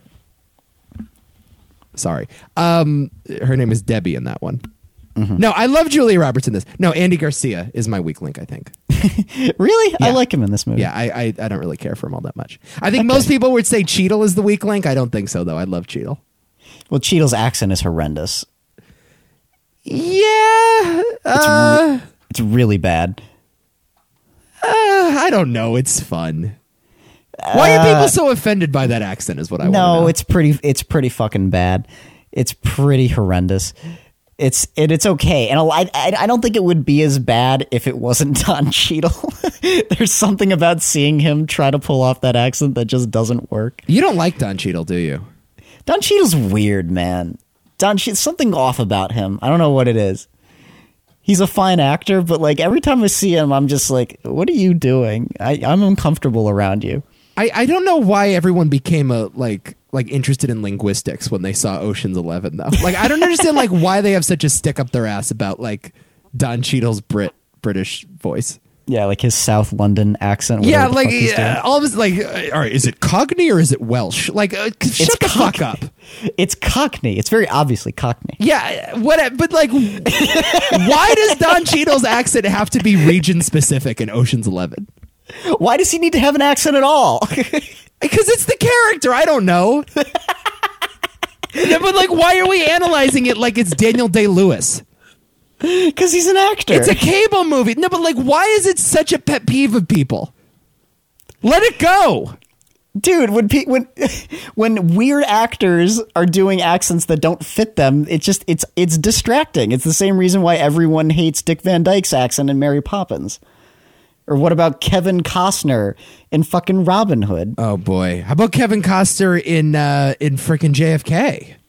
Oh, well, there you go. Yeah, great example. No, but I get that. But like JFK is a movie where accents matter. Yes. Who the hell cares in Ocean's 11? He's British and he has a funny voice. Get over it, people. See, that's We're just breaking lazy. into a safe during a boxing match. Get the fuck over it. Yeah, but you could have very easily fixed the problem if you're just like, Don, just drop the accent. Donnie boy, drop that accent. Bernie Mac is a bank thief in this movie. Who cares? And he is smart enough to keep his regular Bernie Mac voice. Yeah, I don't know. I don't know why people are so offended by it. I think it's like, I don't think it's good, but like who cares? It's not the worst thing about the movie. I'm not one of those people, but it is a little like odd is what I'll say. I don't think Andy Garcia has the goods. I will say that. I don't think he can keep up with the rest of these people because the rest of these people literally, it is I think the most concentrated geographic area in terms of charisma we've ever seen. Yes. Never has this much charisma been in one room with each other. Well, that's what makes it so watchable. It's just this ensemble of wonderful actors just playing off of each other in like some of the best ways. But the thing is, it's very eclectic and it's got a wonderful variety, and even like the unknowns, actually surprisingly play well. And that's the thing, is that you would think like some of the unknown supporting characters would not necessarily work as well with these heavyweights, but they surprisingly do. Because I think of Casey Affleck and his buddy in the car, and Casey Affleck wasn't really like a star at the time of this movie. But it's like, oh, it's that guy that I've seen in a couple movies and his buddy. And seeing them together just annoy the shit out of Matt Damon is kind of wonderful. Yeah. So it's like the movie, even in its small moments, never stops being fun. And I think that's the thing that just keeps it going. It's just so crazy that four of the biggest movie stars, I think ever, maybe. I mean, Clooney, Pitt, Roberts, Damon are, Hall of Fame movie stars, and they're all in a movie together. In fact, they were all in 3 movies together. That's right. Yeah. I mean, it's just awesome, man. It's we don't have enough of this. We don't have enough of like disposable heist movies starring huge names. I wouldn't call this one disposable. No, but I think the story is disposable. But I think for that very reason, the movie has not become disposable. Yeah, I would say the other two, yes, but it's definitely not this one. I like the other two just fine. Oh, I like the third one, but the second one, no. 12 is just better than 13, man. I don't know what 12 is unconscionably boring. I wouldn't dare say that about 13. 12, oh boy, no. How funny is it that Nick saw Ocean's 12 before Ocean's 11? What the fuck? Nick just confuses me. He's such an enigma. That makes no sense to me whatsoever. That's Ocean's 11. It's the best. I quote it all the time. I've seen it more times than any other movie on this list. It's the poker scene at the beginning is one of the great poker scenes in all of movies. Yeah, that's true. Oh, all Topher Reds. Grace. Yeah. All Reds. All Reds. Topher Grace making that fucking cameo, whatever the hell he's doing. I love that they actually play themselves. They do, yeah, Topher that's right. Grace That's plays right. himself in that scene. It's so good. Great movie. Every poker night, all Reds. That's what I do. Every time. Even when you say it's all Reds, even when there's like 3 or 4 blacks. Oh, yeah. Anytime that I get a bluff through, I put my cards down, all Reds. That's a spade, Nico. All Reds. That's a club. All Reds. Got 3 pair. Let's move on.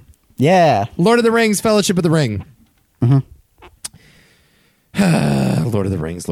What do we talk about here? Starring Elijah Wood, Ian McKellen, Orlando Bloom, Sean Bean, Sean Astin, Cate Blanchett, a bunch of fucking people. Directed by Peter Jackson, based on the novels of J.R.R. Tolkien. Yep.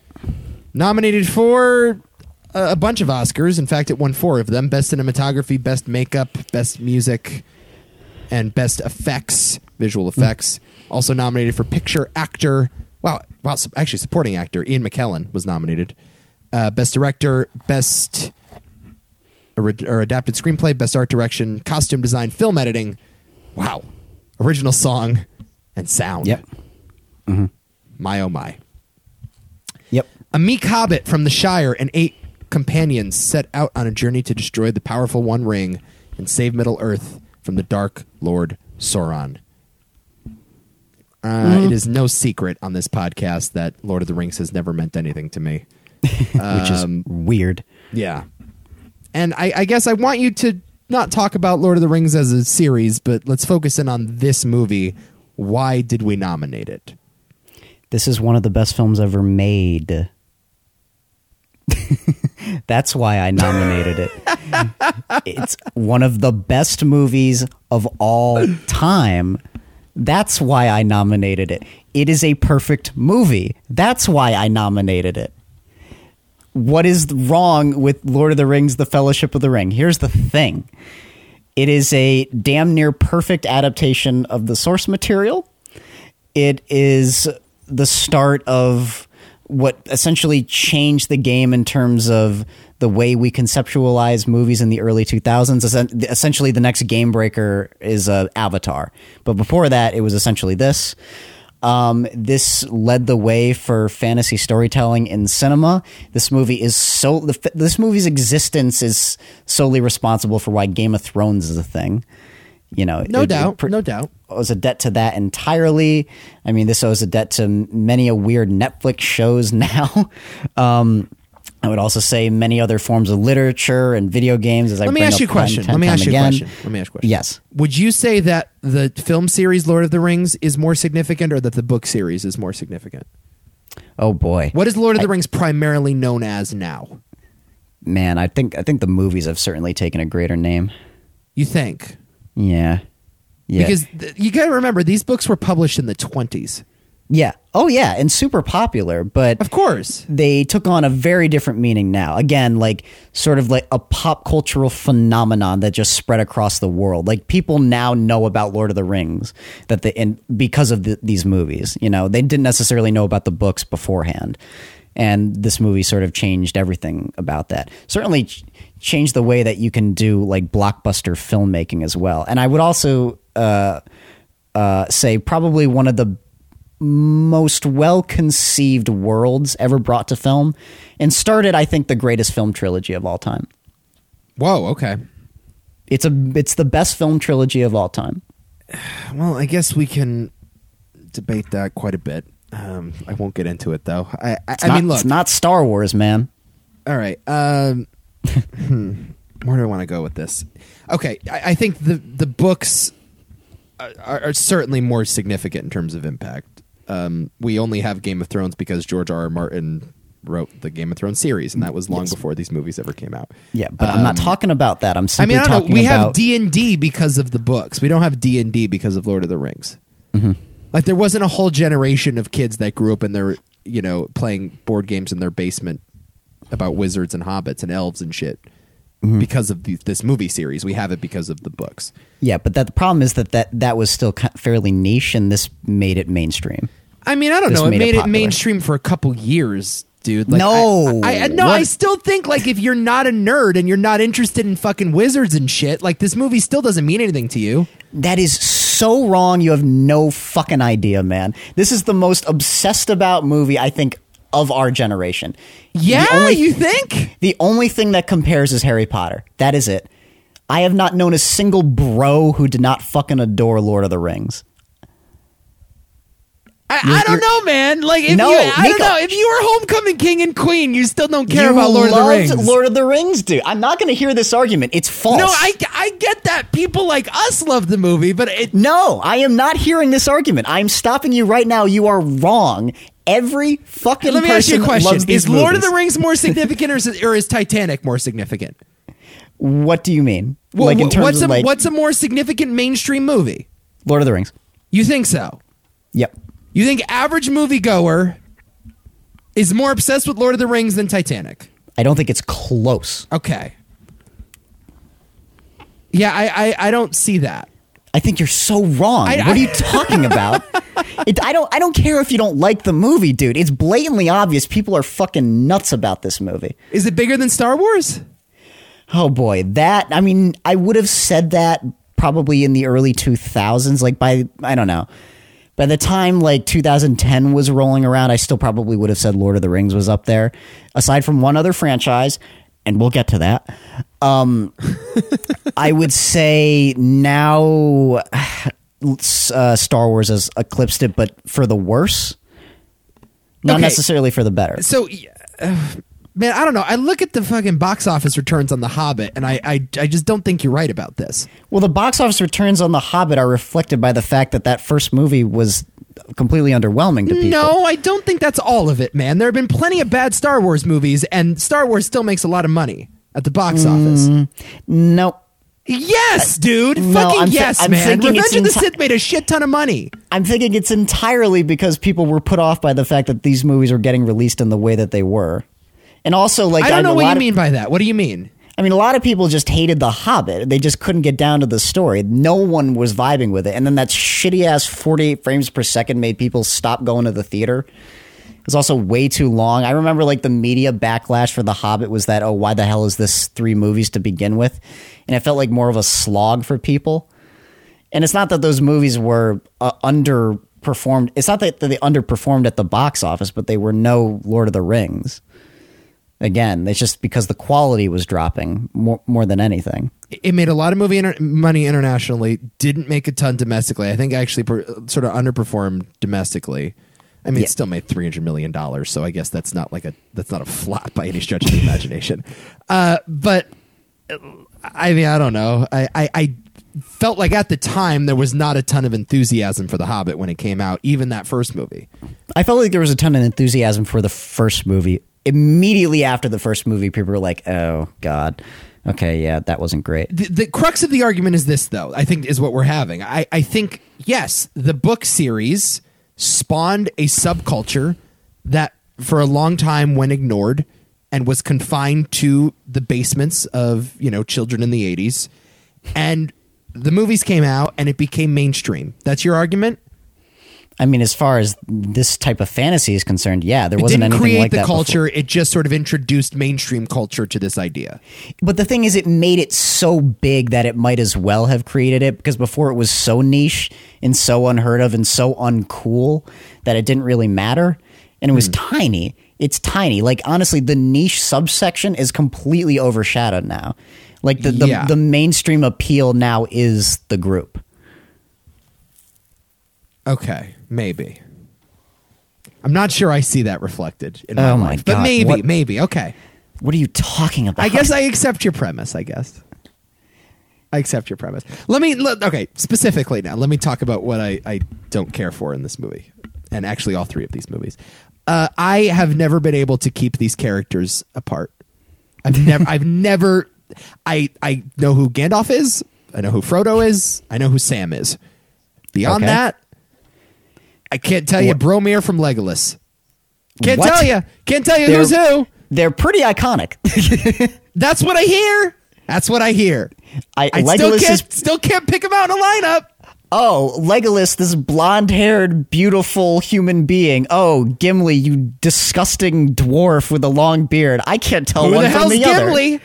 Oh my Tell God! me who Gimli is. Who the hell is Gimli? You're just trying to not know who they are. No, I'm not. You just don't give a shit about this movie for some godforsaken reason. I am not, man.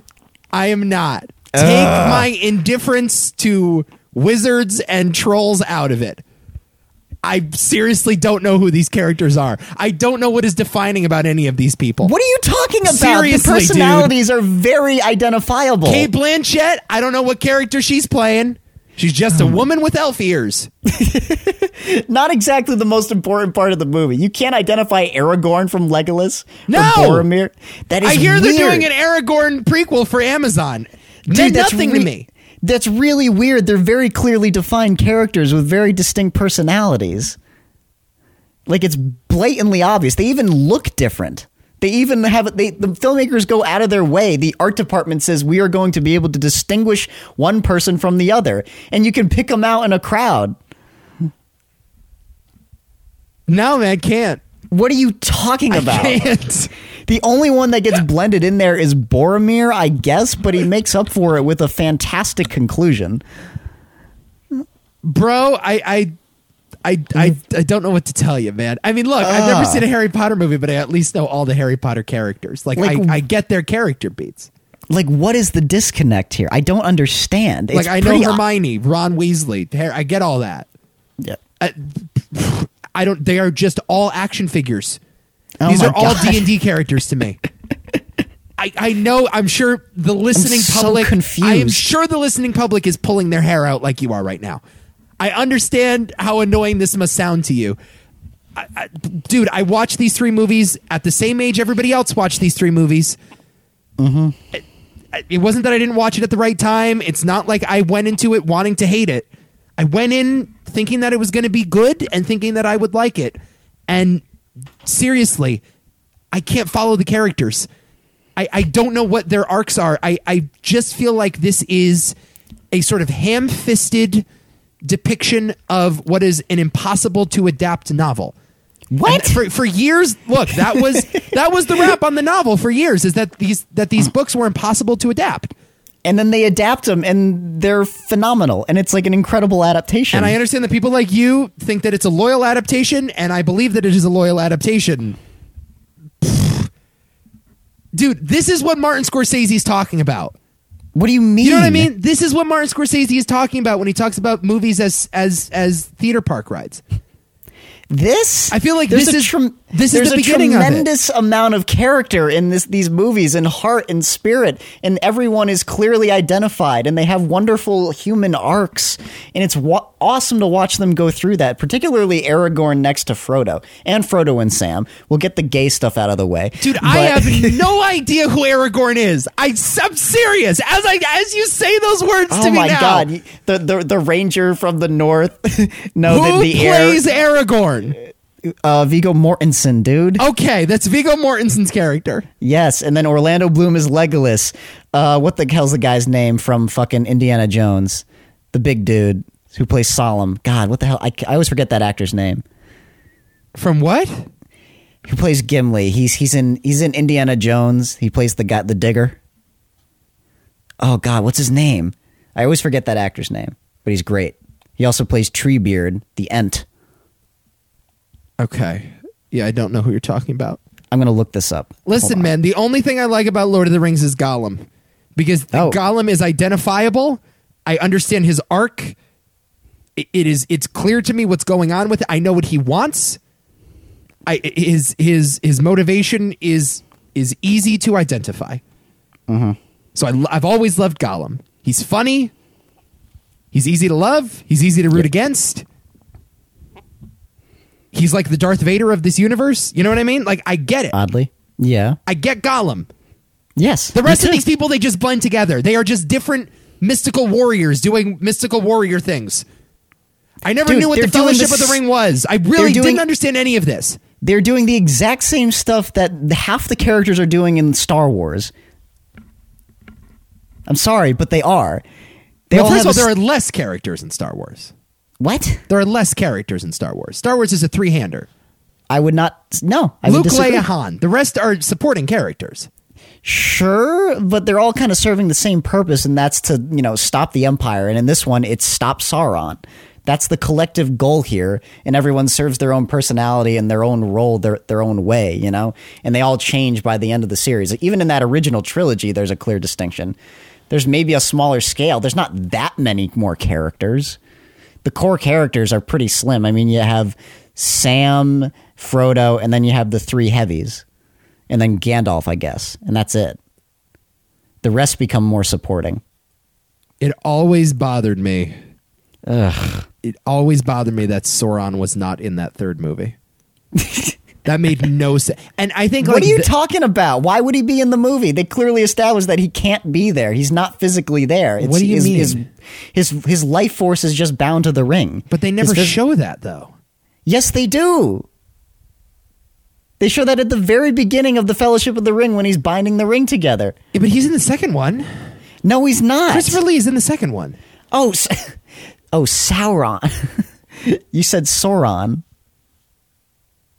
What the hell just happened? Wait a minute. Oh, you said Sauron. What is that sentence you just said? You said Sauron. Right. Which is a different character. That's the guy who binds his life force to the ring. That's the big bad guy who runs all of Mordor. Okay? And then you have Sauron. That's a little different. That's the white elf not the white elf. That's the white wizard that controls all of Isengard. That's Christopher Lee. What the hell is happening right now? You not understand what I'm talking about? No. Okay. He dies, by the way. And he is in Return of the King. There are two characters in Lord of the Rings. Yes. One is named Sauron, and one is named Sauron. Yes. You understand those are the same name, correct? But it's pretty simple for me. They are the same name with a different inflection. But they're very different characters. It is literally potato. No, that it is not. literally potato incarnated. Well, part of the point is that Sauron is using Sauron as his puppet. So in a way, it thematically makes sense. So it's almost like an extension of him in a weird way. And what happens is that he just gets abandoned at his temple, essentially. You think I'm kidding? I thought Sauron and Sauron were the same guy. Dude, what the fuck? I've always thought that. The guy at the top of the mountain with the little eyeball. Yes. I thought that was Christopher Lee. What?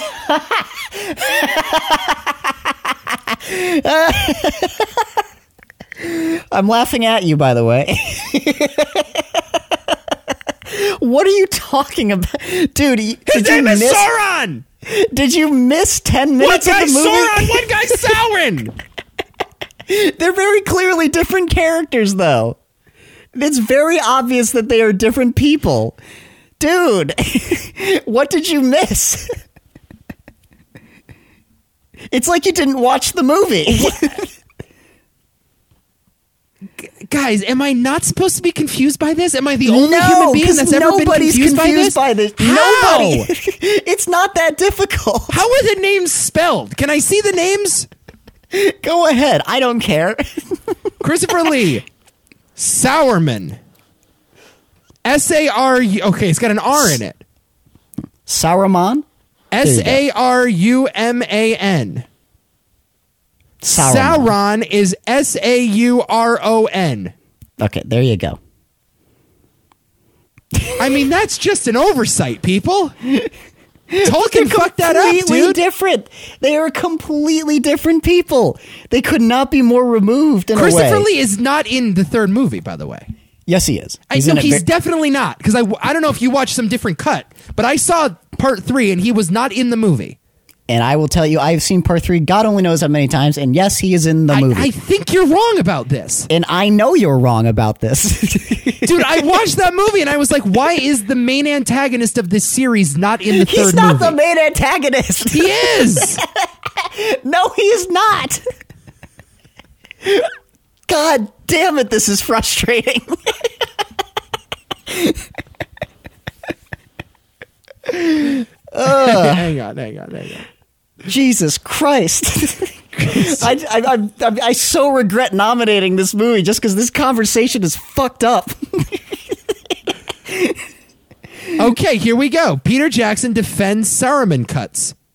Yes. Lord of the Rings director says decision to leave Christopher Lee on the cutting room floor was not imposed by the studio, but by narrative. Yes, okay, He was not in part 3. He's in part 3. He's not! I promise you he's in part 3. I'm reading the article right now. He's not in part 3. He's talking about the death of the character.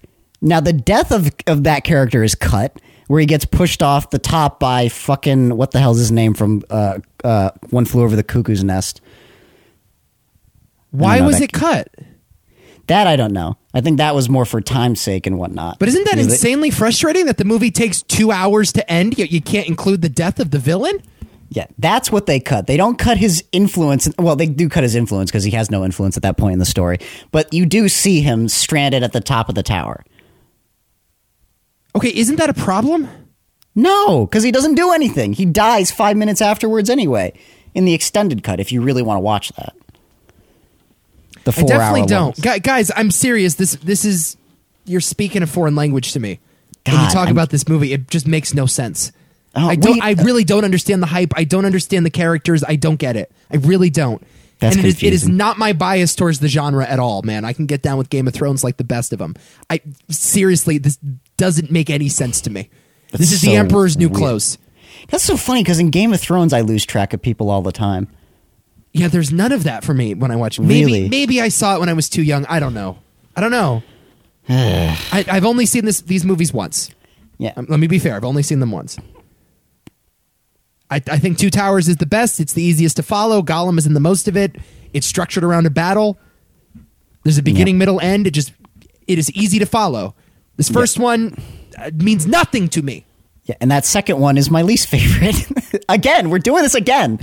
I'm done. I don't want to give you any more aneurysms, people. God damn it. I get it. Everyone disagrees with me. I know. I'm in the minority, and I'm sorry that I can't give you more of a cinematic exploration of this. I'm sorry. I can't find a thing wrong with the Fellowship of the Ring if I tried. Because even some people, the only thing you've ever said to me is that you don't like the exposition in the movie. But the thing is, it's one of the few examples where exposition works because the way they tell their stories is just so enrapturing and fascinating. And it's just fun to hear this world become more lore-filled and just more depthful. I just love it. It just makes it feel more alive. And it's very clear that these stories have been passed around all the time. It's great. And I say information dump. Oh, God. That's what I say. It's a fantastic script for that way. I just think it's awesome. It's just an information dump. It's just, we have all this stuff in the novel. Like, if it were a TV show, I actually think it would have been a better TV show. I really do. Oh, man. If you actually took the time to develop these characters and actually flesh them out a little bit more. They do it very, very well.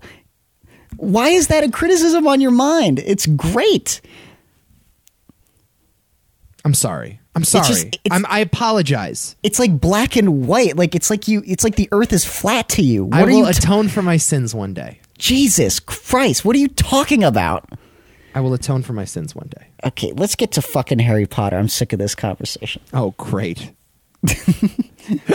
Harry Potter and the Sorcerer's Stone. We talked about my relationship with this movie in the past. Yes. Chris Columbus directs. Daniel Radcliffe, Rupert Grint, Richard Harris, Maggie Smith. Mm-hmm. They all star. nominated for 2 Oscars, as a matter of fact, that year. Best Art Direction, Best Costume Design, actually 3 Oscars, and Best Original Score. By John Williams. Yep. An orphaned boy enrolls in a school of wizardry where he learns the truth about himself, his family, and the terrible evil that haunts the magical world. Man,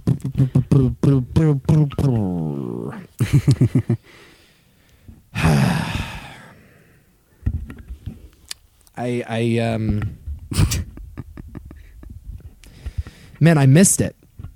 Oh. You know, I missed it. It's too late. There's no going back. Yeah. There's no, what do you mean? There's no going back. I had to watch this at age 10, and I didn't watch it at age 10, and now it's too late. Yeah. Didn't get it. Too late. Yep. I wasn't a part of the culture. I was not a part. I didn't watch it at the right age. It is meant for 10-year-olds. I had no idea what was going on. I did not participate in the ABC Family marathons where it would be like Christmas. I know like a lot of people associate Harry Potter with Christmas time because they watch the marathons during Christmas. Mm-hmm. So like I never got involved with that. I never knew what a Gryffindor was. So yeah, it kind of sucks because now I watch it and like I see some stuff that I like, but I can no longer view this separate and apart from the conversation around it. Mm-hmm. And, that makes me very sad.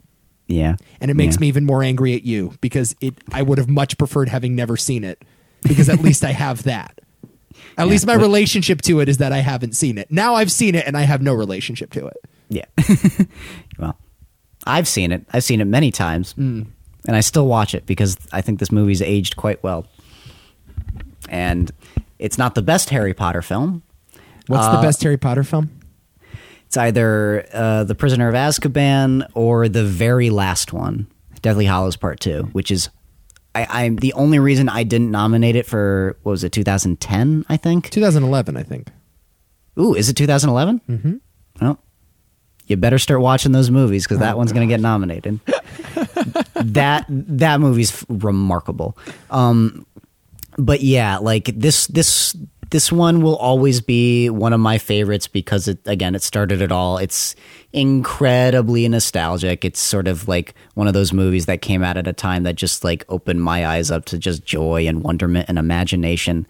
I have never loved being in a world so much. I've never loved hanging out with these characters so much.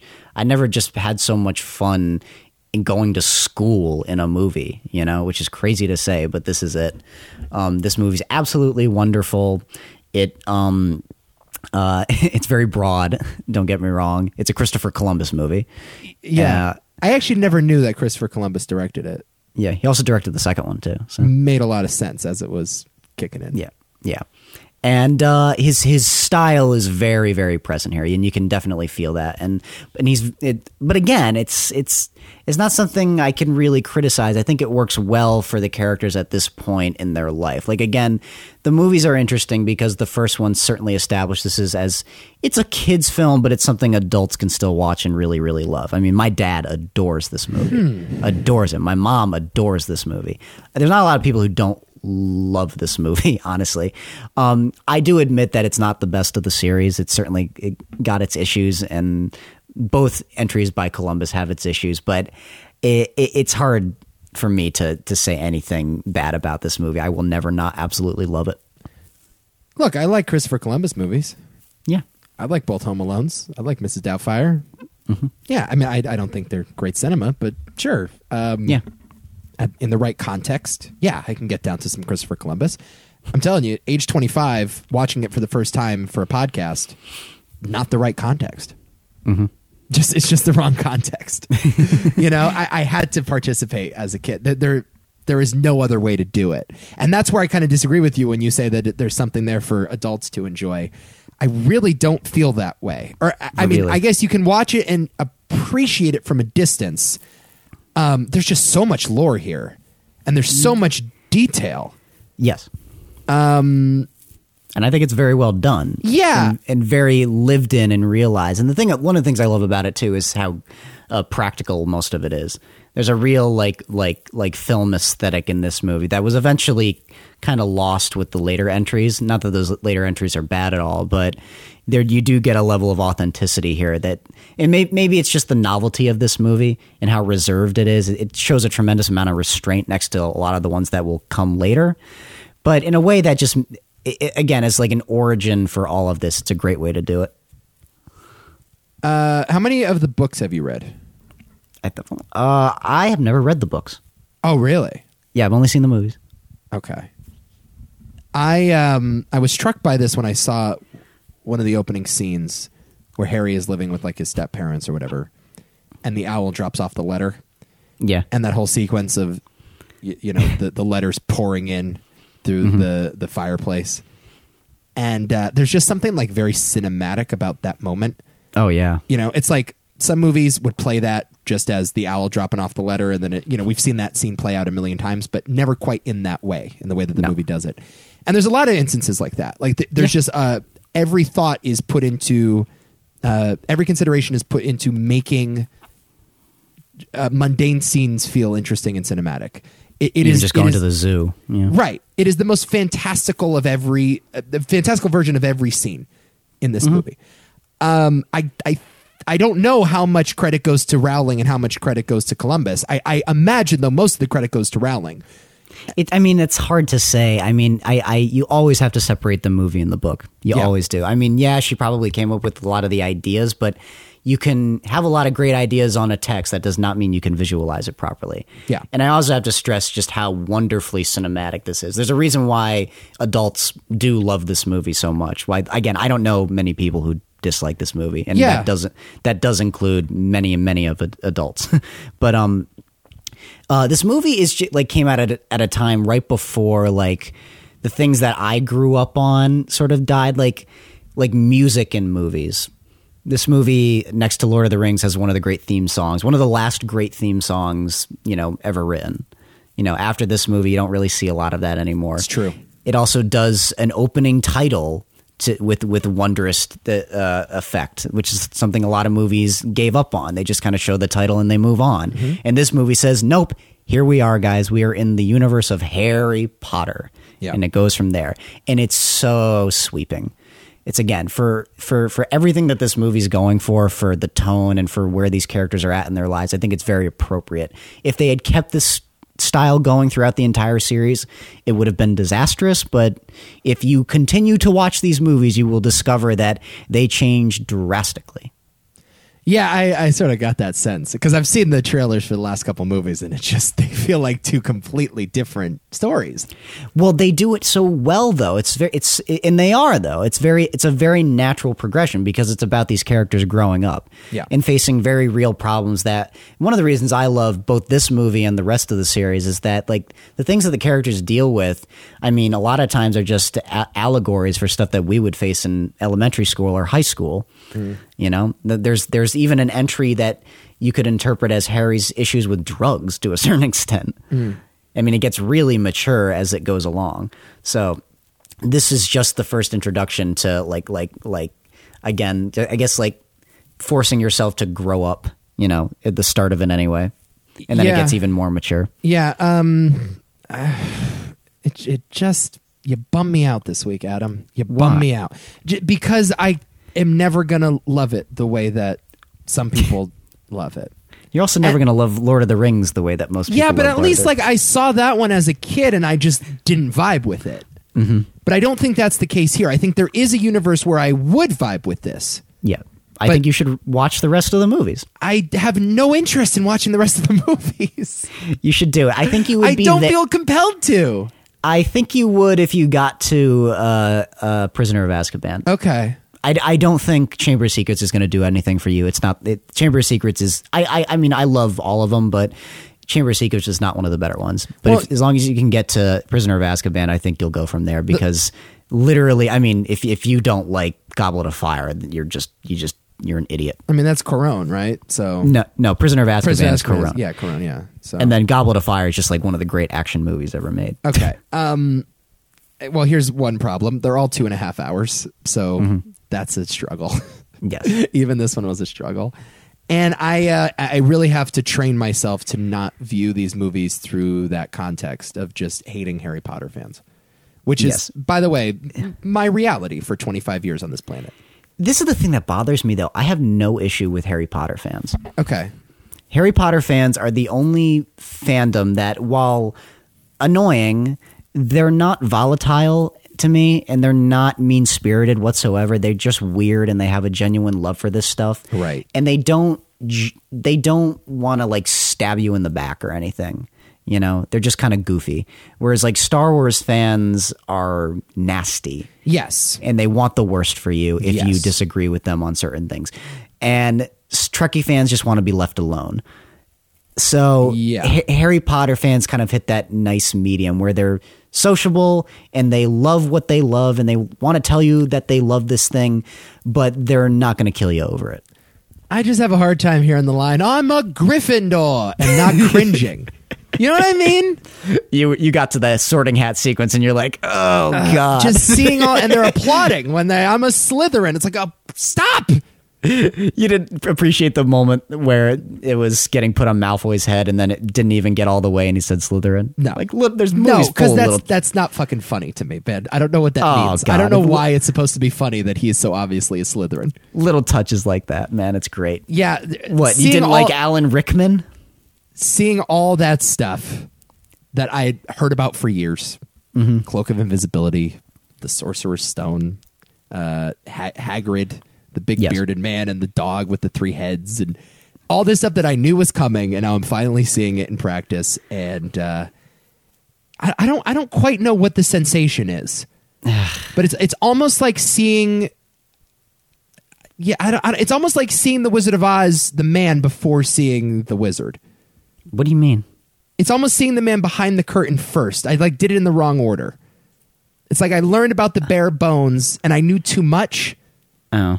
And then I saw the product, and now it's impossible to see the product out of that context. Yeah, but I had the same experience with Game of Thrones, and the only thing that I disliked was season 8 and Emilia Clarke, and that was it. Okay. I don't know. I don't know. I don't know. You're not like fantasy is just. I don't know what happened to you as a kid, but fantasy just was never a part of your life.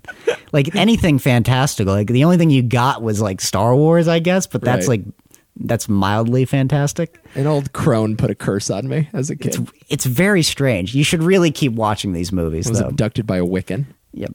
I promise you that if we do the year of 2011, which we will, of course, I am going to nominate Deathly Hallows Part 2 because it's fantastic. So you bet you're going to need to watch these movies in that time. Great. Okay, let's get to this. Yeah. So you have a certain amount of time to convince me that it's not Fellowship of the Ring. Okay, let me be very clear. I am putting my foot down, and I will not be inducting Lord of the Rings or Harry Potter. This is not going to happen.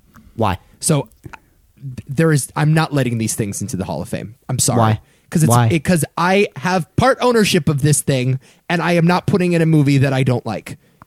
You have to sometimes. I've said that in the back. We have never done that. We have always said, man, if one of us doesn't like the movie, we're not putting it in. Oh my God. And we have made exceptions for movies that we consider important and impactful.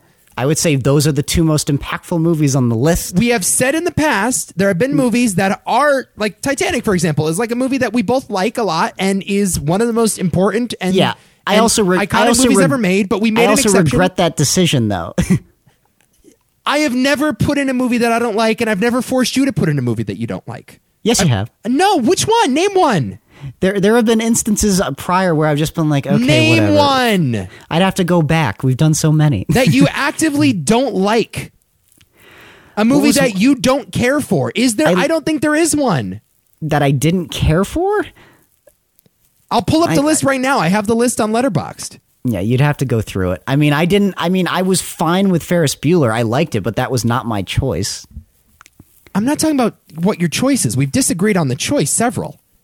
You just mean like don't care for at all? I'm saying there are exceptions for movies that we don't like. If I don't like a movie, or you don't like a movie, I'm not going to force you to put it in. Okay. Well, the question is, what are the other options on this list, though? Because it's not Mulholland Drive. I'm not putting that one in. I'm looking at this right now. There's not a single movie here that you don't care for that we put in. There's not a single one. I'm looking at it right now. What about a movie that you didn't care for? No, even Seven Samurai I enjoyed. I went with you on Seven Samurai. All right. You know what I'm saying? Like, I went with you on Zillig. I went with you on a number of these. It should be Lord of the Rings. I am open to making a deal, but I understand that. Like, I would much rather put one of the other four in. I would much rather. What would be your next choice after those two? Harry Potter. After those two, after Harry Potter and Lord of the Rings. Oh, what are the options again? Spirited Away, Beautiful Mind, Mulholland Drive, Ocean's 11. Spirited Away. Can you make an argument for Ocean's 11 being the most iconic heist movie of all time? No. Do you not think it's one of the most iconic heist movies of all time? No, I don't. What would the best heist movie of all time be? God, I don't know. It's not that one though. I think it's probably. I mean, you could maybe make an argument for The Sting. I know it's a Sting film, but it's Con Man movie, not a heist Con movie. Man movie. Yeah. Heat? Well, I guess Heat? Is it better? Heat is more iconic. I would probably say Inception is more iconic. That's a heist movie. The Killing, I guess. No, that's not iconic at all. I don't care if it's the most iconic movie. It's not the best by a long shot. Okay, we can cross off A Beautiful Mind, correct? Yeah. And you can cross off Ocean's 11. And you don't, let me put it this way. You don't like Mulholland Drive, so I will not make an argument. I'm extending an olive branch. Even though it is my favorite movie of the year, look, compromise. That's how democracy works, Adam. Okay. I'll cross it off. Okay. All right, so here's the thing. This is what I'll say. If you want to go Spirited Away, I'll go with you on Spirited Away. If you want the other two, if you want one of the other two to get in, we have to negotiate. So either you give me something or we go Spirited Away and we shake hands. That is up to you. Nah, I think I'd be better with one of the other two. All right, make your offer then. Hot stuff. What do you mean, what's my offer? Go ahead. Which movie would I rather have in? Which one means more to me? Oh, boy. I'm waiting to hear what's in it for me. I will say this. If we put in Fellowship of the Ring, how about this? If we put in Fellowship of the Ring, I will not nominate another Lord of the Rings film ever. We already did 2002, so. What about 2003? I would nominate Return of the King, I can tell you that. I'm not impressed. What else you got? That's it, man. That's all I could say. That's your offer? I will never talk about another, I don't know, fucking Peter Jackson film. That's your offer? What do you want from me? What am I going to say? No, I want power. I want power. You want autonomy for one? Oh, hell yeah, I want autonomy. Hell yeah. Do you want to pick the year? Pick the year? Yeah, you could pick the year that you have autonomy over. Oh. Here's what I want. What? Next year we pick. Okay. I not only want to nominate all 6 movies, I also want to pick which one gets in. Okay. I want you having no say. No say in the matter. Oh, how about this? Oh, wait a minute. Hold on. I take no. Here. No. Counter. Wait a minute. I also want to be able to veto one of your nominations at some point in the future. Oh, okay. I want That's to veto. I mean, yeah, I could live with that. Autonomy for next week and veto power sometime in the future. Yeah, okay. Dems to terms. Dems to terms? Yeah, fine. Then congratulations to Lord of the Rings, Fellowship of the Ring for your spot in the Movie Hall of Fame.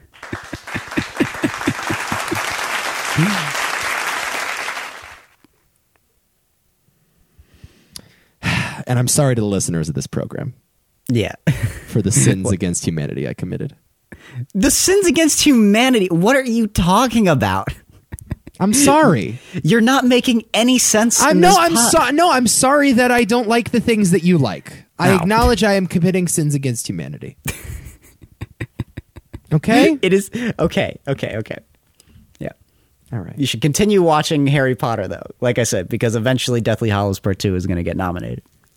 I think you could make a case that Spirited Away is actually the best movie on this list. Yes, you could. I think you're right. And I think that would have been a much more interesting choice. But Fine, whatever. I don't care. Okay. You can't always get what you want, dude. But you do get what you need. I got what I needed. Give me a year, real quick. Okay, oh boy, a year. Let's take a look here. I don't fucking know. 70s? Should we go back to the 70s? Do you want to try the 70s? What have we missed in the 70s? 78? We haven't done 78. Okay. Then let's do it. So I'm nominating all of these? Yep. Okay. Let's see what's in 1978. Hopefully there's a movie that you love that I can keep off and it'll upset you. Yeah, there's a few. Oh, there's an obvious one, I know, for you. All right, 1978 movies. What do we got? Oh, I see. Okay, got it. All right, let's go Deer Hunter. Mm-hmm. Let's go Halloween. Mm-hmm. Let's... Ooh.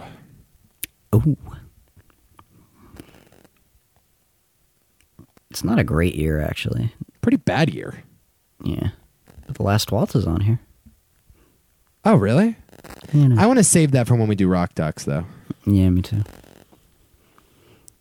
Ooh, The Lord of the Rings is on here. The cartoon. Yeah. This is a fucking awful year. Yeah, it's really bad. We don't have to do this one. Yeah, this one sucks. There's like there's a few like decent ones, but like not a lot of great ones. Pick another one. Yeah, that's not Yeah, so I good. want Autonomy over another year. This one sucks. Oh boy, okay. What's maybe 73? Did we do 73 yet? Why don't we do 72? Oh, you bitch. Oh, you fucking blow. You suck, dude. Yeah, you saw that one coming. 71 it is. Let's do 71. Oh, okay. Have we done 71? Hold on, I don't know. I'm sorry, this is dragging everyone. Yeah, it's okay. Okay. We never come prepared for this one. All right, 71. 71. Oh! Okay. Ooh. Okay, here we go. Ready? Clockwork Orange, Okay. French Connection, Harold and Maude. Mm-hmm.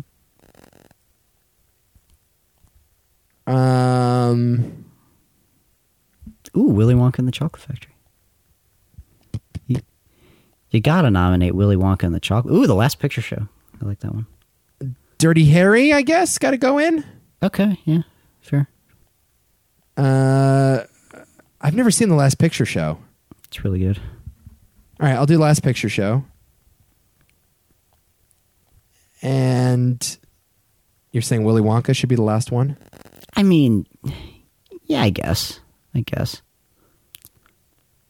Yeah, why not? That's probably the only other pick. Oh, McCabe and Miss Miller. Oh, I missed that one. That's a good one. Never seen. Robert Altman. I really like it. You hate Altman. I like MASH and I like this one. I just don't like Nashville. Do you want to talk about your take on the MASH theme? Dude, that's another can of worms. We're late. How fucking long have we? We've been recording over 2 hours. I don't want to record for another hour. Okay. All I will say on 2 Cents Radio this week, Rob, Nick, and I voted for Hawaii 5-0 over MASH in our television theme song bracket. And I was shocked beyond belief. The fact that you guys thought that was a good idea. What is the matter with you? Willy Wonka is my last nominee. Okay, good. Let's get the hell out of here. Yeah, seriously, I'm done with it. I'm done with this pod. This was a bumpy ride. Jesus As Christ. predicted, this was a bumpy podcast. I can't do this. Oh, I love you so very much. Stay safe, everybody. Hang in there. It's almost over, right? No, it's not. Yeah, you're probably right. It's definitely not. But hanging anyway. If you're having a hard time paying the rent or, paying for groceries or staying afloat, just know we're all in the same boat. Actually, some of us are in the same boat. Others of us are rich and are totally unaffected by this. That's completely correct. But, most of us are having a hard time out there and, just hang in. It's going to be all right. I would love to get a perspective of the rich folk right now. You know whose perspective I don't want? The rich. What? No, I would love it. I don't fucking care how Bill Gates is doing. I care so much about the rich folk right now, Nico. I really don't care, man. They're being sent like COVID tests before everybody else. Do you sense my sarcasm at all? Somehow Idris Elba gets a test without having any symptoms. What? But a bunch of people just can't get it. I don't know. That sucks. All right, well. It's all right. Fuck them. Fuck them all. Fuck them all. Wash your hands. Take care. And until next time. I award 10 points to Neville Longbottom. Oh, God.